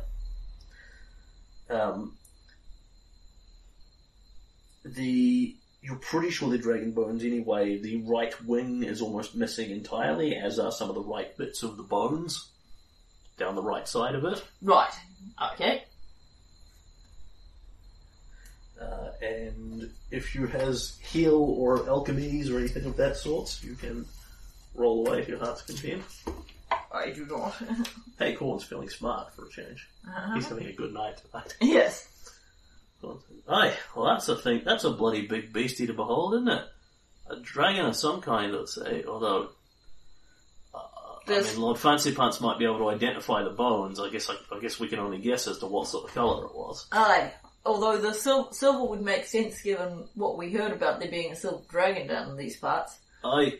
Bloody shame. The bones themselves are not silver, and you have, without knowledge, I can't even know a real method of recognising the more subtle differences. You can come down here with Tristram and try and pick out what kind she was. Well, I'll tell you one thing, lad. I wouldn't like to meet the thing that killed it. Like, this is a big dragon. Your guess would be that it's well beyond adult and getting into the more, I believe it's gargantuan is the next size up from huge. So this was a gargantuan dragon's lair. Yikes. And something, Corwin looks at it and says, well, someone killed this thing, and it looks like it burnt it clean away down the side. Like, look at the wee char in here. Its flame's hot enough to melt the bones clean off. And to do that to a dragon? Yeah. But it's been dead a good while, right? Maybe whatever it is has moved on. Something really big and really dangerous probably did this. Yeah. Yikes. When you go poking around in here, can you both give me a search check? I get a 6. Okay. You and Corwin go looking around. If there is any sort of dragon treasure here, you don't find it. Yeah. However, I am explicitly going to return with Tristram because I know that dragons have treasure. Okay, fair enough. Yeah. Tristan, so the two of you search around, you don't find anything particularly unusual. Yeah, but I point out to Corwin that I'd like to bring Tristram down here both to confirm, further investigate the dragon and because we want to be really sure there isn't a horde down here. Tristan looks at this and I'm with your assessment. I guess it was most likely the silver dragon, but telling from bones, it's very difficult. There was supposed to be a book written by but it's long lost now. Yeah. Unfortunately, I never had a chance to read it, so I can't quite confirm that. But I really doubt anyone capable of doing this would have left a dragon's treasure here. But nonetheless, we'll look for secret passages and the like. Goes poking around. He says, "Well, I'm afraid the treasure's all long gone, but well, now that's interesting." Look at the disturbances in here amongst the stone. It must have been hit outside, come staggering back into its lair, and he takes you down the passageway, pointing with his lantern. Not that you need it to see it. And what he shows you are there are some long scratch marks on the stone. He says, "My theory is whatever attacked it outside." In the air or on the ground. In the air would be my guess, given one of its wings has melted away. It crashed back in here, dying. Look, landed here, scrape. Flapped a little further forward, scrape. Flapped a little further forward, scrape. Must have protected whatever, and then it's wrapped its body, I guess it was dying at this point, it's wrapped its body around something to protect it. And he points to there are little tiny scratch marks in the stones. I think there might have been a younger dragon in here. Much younger. He makes a gesture, maybe 1.5 meters long. Certainly not a baby, but a little one. I don't see any sign that it's been killed. There's no additional bones or burn marks or scales or anything. I think it flew back in here to protect its offspring. I think it succeeded, too. Well, that's something, I suppose. And then there's this. And he says, "Can you give me a hand here? I can't quite make it out. I need that big left claw lifted." You go over and like fucking heavy, even though it's just bone. You lift it up, and there are scratchings in the ground. And it looks like the dragon has done this with its littlest claw, relatively fine. And you can't read a damn thing of it because it's in Draconic. I read Draconic now. Okay, so lift it up and Tristan says, "Well, it carved in a message as it was dying." And you read it, and it reads, "Beware the Jabberwock, my son." Ooh. And fades out just on the sun.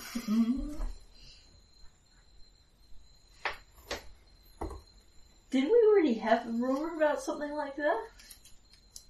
A Jabberwocky? It feels, let me find my rumor page, feels sort of familiar. Silver Dragon and Mountains. No, didn't have a rumor like that. Jabberwocky. Eels and silver step, good eating, and some kind of Loch Ness monster, yep. And Tristan goes white as he reads this. Oh. Certainly that would kill a silver dragon. I have a feeling I'm not going to like the answer, but what's a Jabberwock? Well, for starters, they're not real, or at least there's never been any evidence uncovered of them.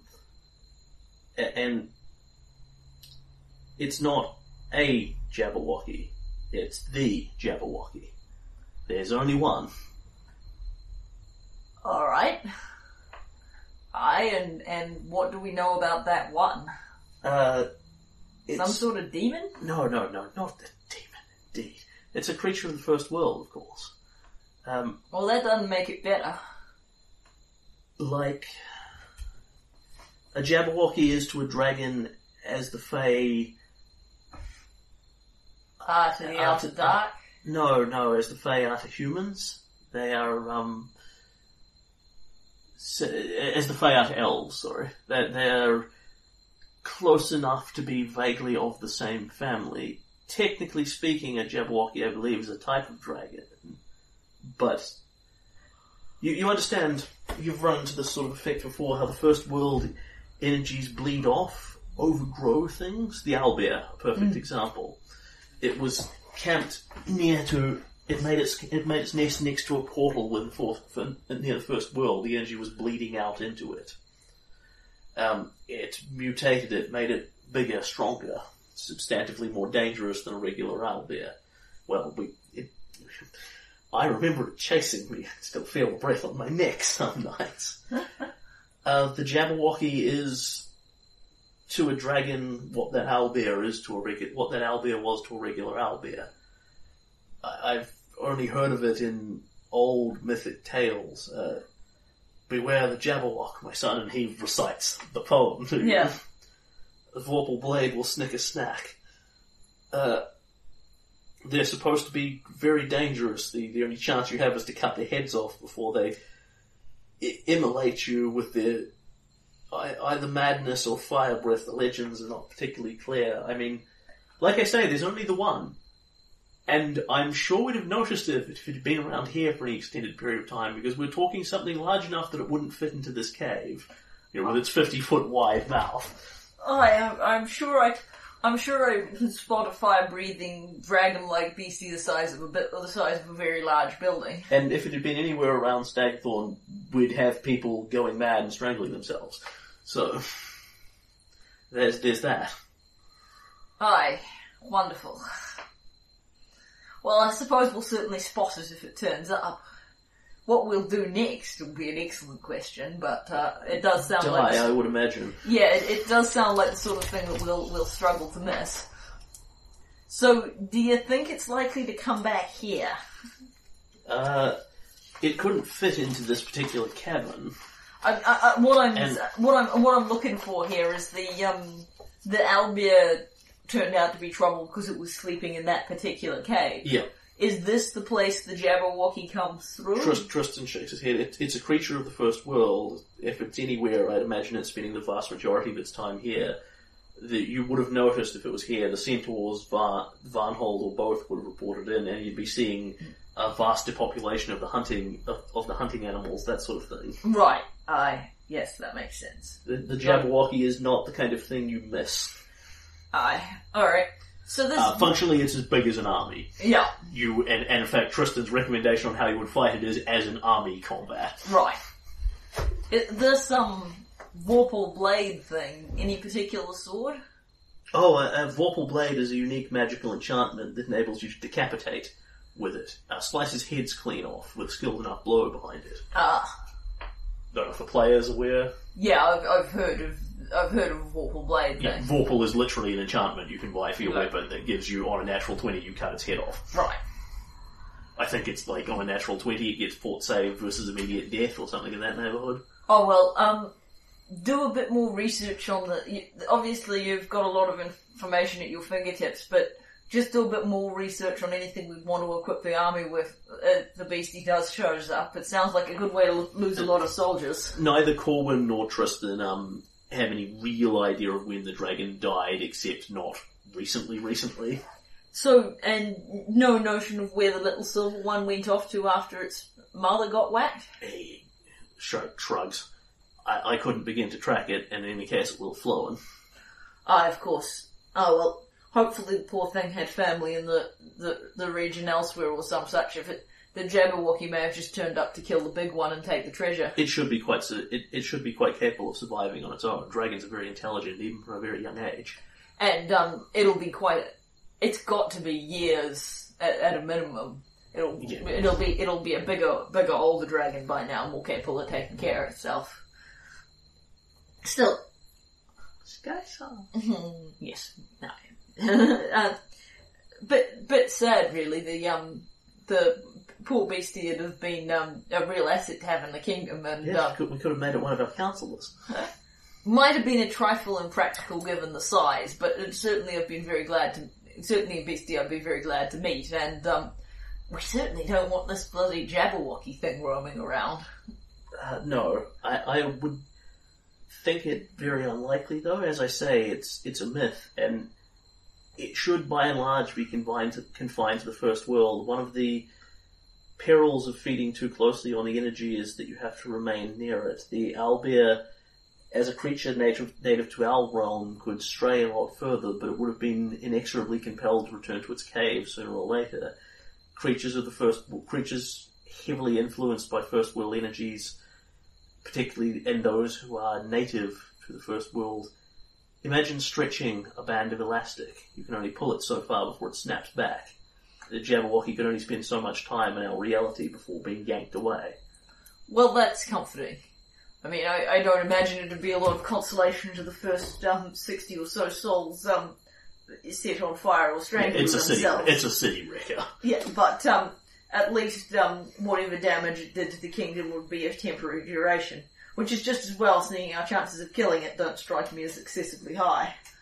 We might, it might be more of a run away and live to fight another day sort of thing. I mean, our cities may not be mobile, but our people certainly are. Oh well, good to have the warning. Always helpful to have, and Kellen will clap him on the back. Always helpful to have some information about these the weird doom that came to Stagthorn. These weird arcane beasties, particularly one as nasty as all that. All right, and that's the exploration phase. Yep. Does anything happen in Goals Run? Yes, it does. You come back from your tours. Yeah. Share with the council what you've learned. Yeah, and Kalen will generally suggest posting an advisory on, run away if you see a 60-foot dragon, Yep. although really people ought to be able to work if you see a 500-foot dragon, you should run away, although really you should all have been able to work that out for yourself. Yes, it is, just one of those things. I mean, the reality is, it sounds more lethal than it's significantly more lethal than a red dragon of equivalent size, but actually, to pretty much anyone, a red dragon of equivalent size would kill you anyway. I mean, it would be much harder to kill the Jabberwocky, but from the perspective of the guy that dies, it probably doesn't matter significantly how ridiculously over-CR'd the thing is. Yeah. It's crazy, crazy dangerous. Yeah. Mm-hmm. Yeah. Yes, I am looking ahead at pages of work. Why do you ask? Oh, come on. Yeah, that wasn't the stats. Like it wasn't foreshadowing. Yeah. Anyway. It's possible you could have just done that to creep me out and you were never going to release... Yes, but if that was the case, I'd be looking ahead to a random page and making noises. Yeah, I know. Which I might well have just been doing. Yeah, but my money is pretty heavily on that before Beware the Jabberwock, my son. And when you come back, you report your findings back into the council. People, take this vaguely seriously, but in the D&D verse, you can't take too seriously, a giant monster may come and kill your kingdom. It's like, well, yeah. But we kind of do that anyway.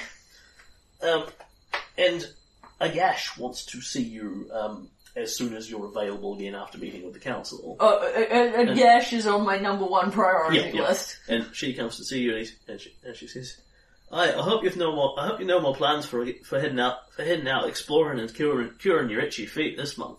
I think the wee Barnes will be coming along soon. Can't say when, but she'll be sometime the next couple of weeks. Right. And Kalen endeavours to apply a sporadic expression of masculine determination over as the expression of complete panic. No doubt you're all set up for this and ready to cope. But I'll be taking a wee room down the hall of the castle if that's all right with you to keep an eye on the situation. I don't imagine your lass will have any trouble though. I expect those wee buns to pop out like little rolling rocks, bounce a couple of times on the floor and flip up on their feet. I'd be very grateful nonetheless. It's if you'd take a room in the castle. I definitely feel better having you close by. And yes, at which point Kalen will stick to brainside like glue until I suspect she tells him that he's getting on her nerves and she'll back her off for a while.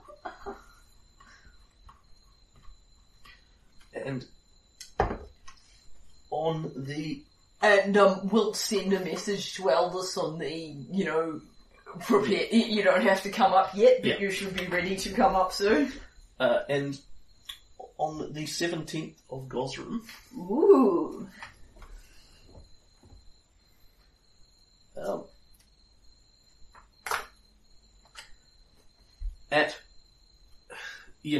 That evening, Bryn has sort of gotten a lot slower and needs to sit down a lot more. And Agash has come in and checked on her and said, anytime soon now.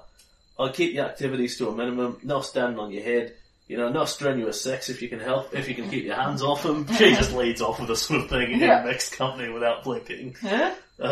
Cohen's sense of decorum. Yeah. And she says, "Could be tonight. More likely to be early morning. More likely to be early or late morning tomorrow morning. But we'll see how we get on." And sure enough, at about 4 o'clock in the morning, Kaelin gets a very sharp elbow in the ribs and wakes up immediately. And Bryn says, "Pain. Time coming. Get the dwarf. Not Corbin." And Kaelin, right love, and bolts out of the room like his ass is on fire. Yeah. And, 4 minutes later, Agash is back in the room, sort of checks her over. You've started into the process. Good. The wee ones will be coming along. The wee ones will be coming along anytime soon.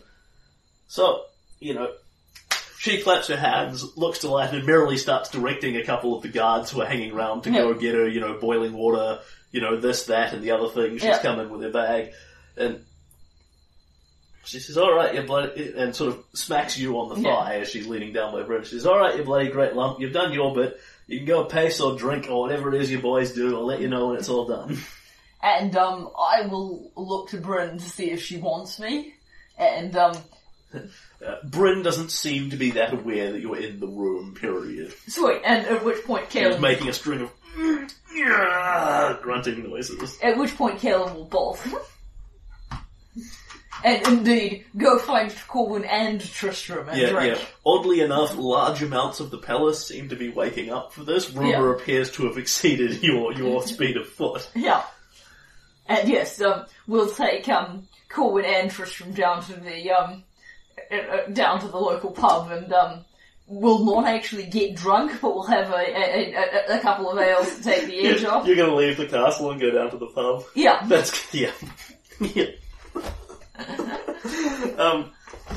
Leon will come and find you. Yeah. It's been about 4 in the morning. Leon will come and find you when it's about 9:30 odd. Yeah. The pub should be shut at this time, but when you get there, Shump is opening it up. Yeah. He says, "Hi, Your Majesty, just opening up for the early morning. Come in and have a drink." Yeah.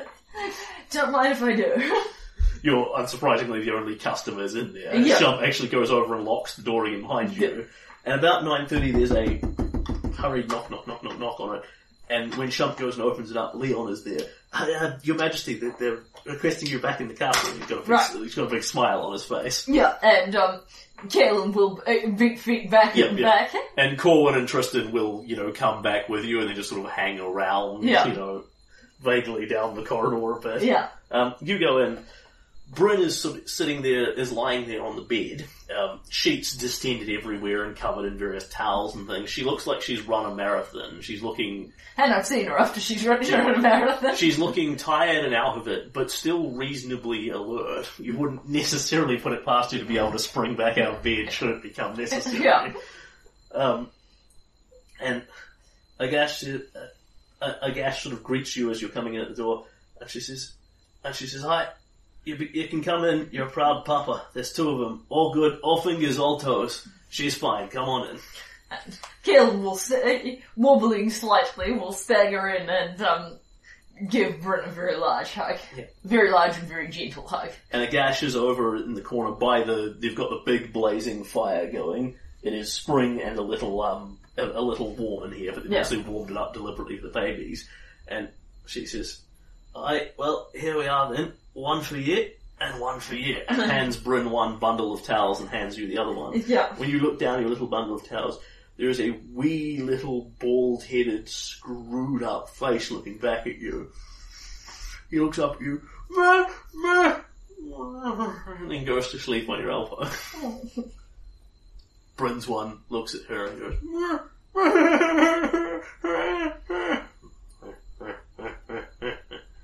goes to sleep.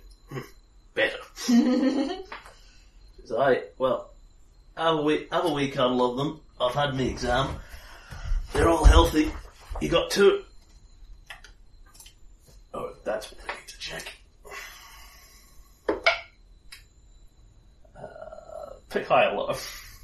Right, no pressure. High. Says, well, you got two wee healthy barns there. Both boys, both human by the looks of them. Strongest genes coming through. And Kaelin will pass his little bundle. I wouldn't say they're gonna be looking the same at this stage, but you never can quite tell. But I'd say you got a pair of healthy, non-identical twin boys there. Oh. Well done, love. Kaelin will bend down very carefully. Yes. Aye, she's a trooper. I've seen plenty of ladies come and go, but I ain't seen anything quite like that. That's alright, I caught them when they came bouncing out. And thank you. Bryn sort of looks at it. They didn't really bounce, did they? Were you even aware what I was doing down there? Eventually it stopped hurting. Aye, that's usually the best sign. Don't worry, you'll forget about it all in a couple of days. You just look down and cuddle that wee little barn of yours, and he'll make it all better for you. That's what they're there to do. Stroke my bobbin. It turns out he has fingers and toes, and they're both small. Each of them are incredibly tiny. And he looks up at you and puts a fat little hand around your finger loosely, then pulls it into his mouth and gums down on it. Eyes crisscrossing. And yes, babies! Bryn gives birth. You have 2 human boys, non-identical twins. Oh my goodness. And yes, I did base this off the fine quality Book of Erotic Fantasies percentage tables of chances of blah. Yeah. But you didn't roll the genders? Yes, I did. So I was just wondering what I was rolling for there, high and low. Was that identical or non-identical? That's the thing I forgot to do. You're right. Because they're twins. Yes, makes sense. So you got non-identical. Yeah. So, Kaelin will ensconce himself in bed with Bryn and settle the 2 bobbins down between them. Yeah. And Agash will potter off, go have a sleep. Yeah. We'll come back after about 3-4 hours to check on them again, where she says, they're all still fine and healthy. Yeah. They're going to start muling for milk. This is what you need to start doing. Yeah. Etc., etc. Being as Bryn's the queen, she's pretty much arranged for a wet nurse to be available. Yeah. If wanted and when needed, effectively. Yeah. Yes, she tells you, both of them will have Orcish blood and Elvish blood in them, but by the largest part, by her take, they seem to both be human. Yeah. So,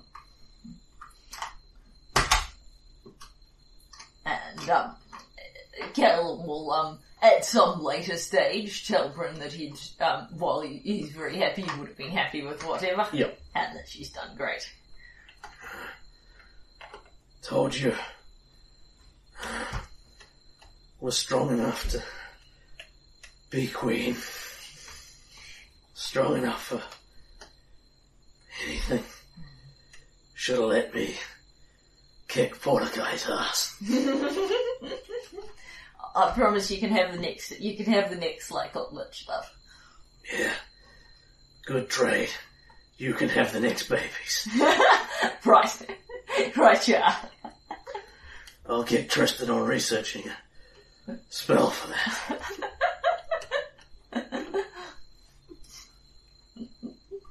And yes. It's 2 babies. 2 babies, 2 human boys.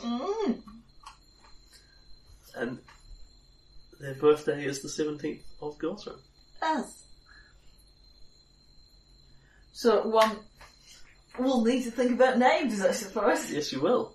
So that's probably where we want to leave the session be then. Yeah, I think so. So we'll send a message to Elvis to come on back up. And indeed... and likely send one, that night. Yeah, you would have seen one at the start, she's going into labour. Yeah. And basically, after you guys have had, half an hour's moderate peace, Tristan will come bustling and going, I'm an uncle! Then hug the Bubbins. About a day later, Aldous shows up, looking, perfectly fine and happy. And he comes in, looks at the two of them, hugs the two. Good on you, boy! Big slap on the back. Yeah. And you make your big squeeze hug for Bryn.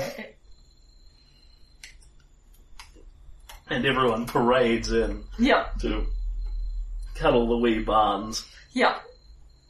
And proclamations go out throughout the kingdom. Yes. The two heirs to the throne of war. So, do we know which one was first? Yes. Cool. There's a couple of minutes margin between them. Yeah. So you have a clear first, if that is of consequence to you. Of which you can name them as you please. Yeah, no, that's right. Okay. Work on what to do. I hadn't actually given much thought to names because I didn't know gender or species. Yeah, well, they have no way of telling. Yeah. So, now you face your greatest foe yet. Newborn babies. Dun dun dun! Rule versus sleep deprivation. Yeah.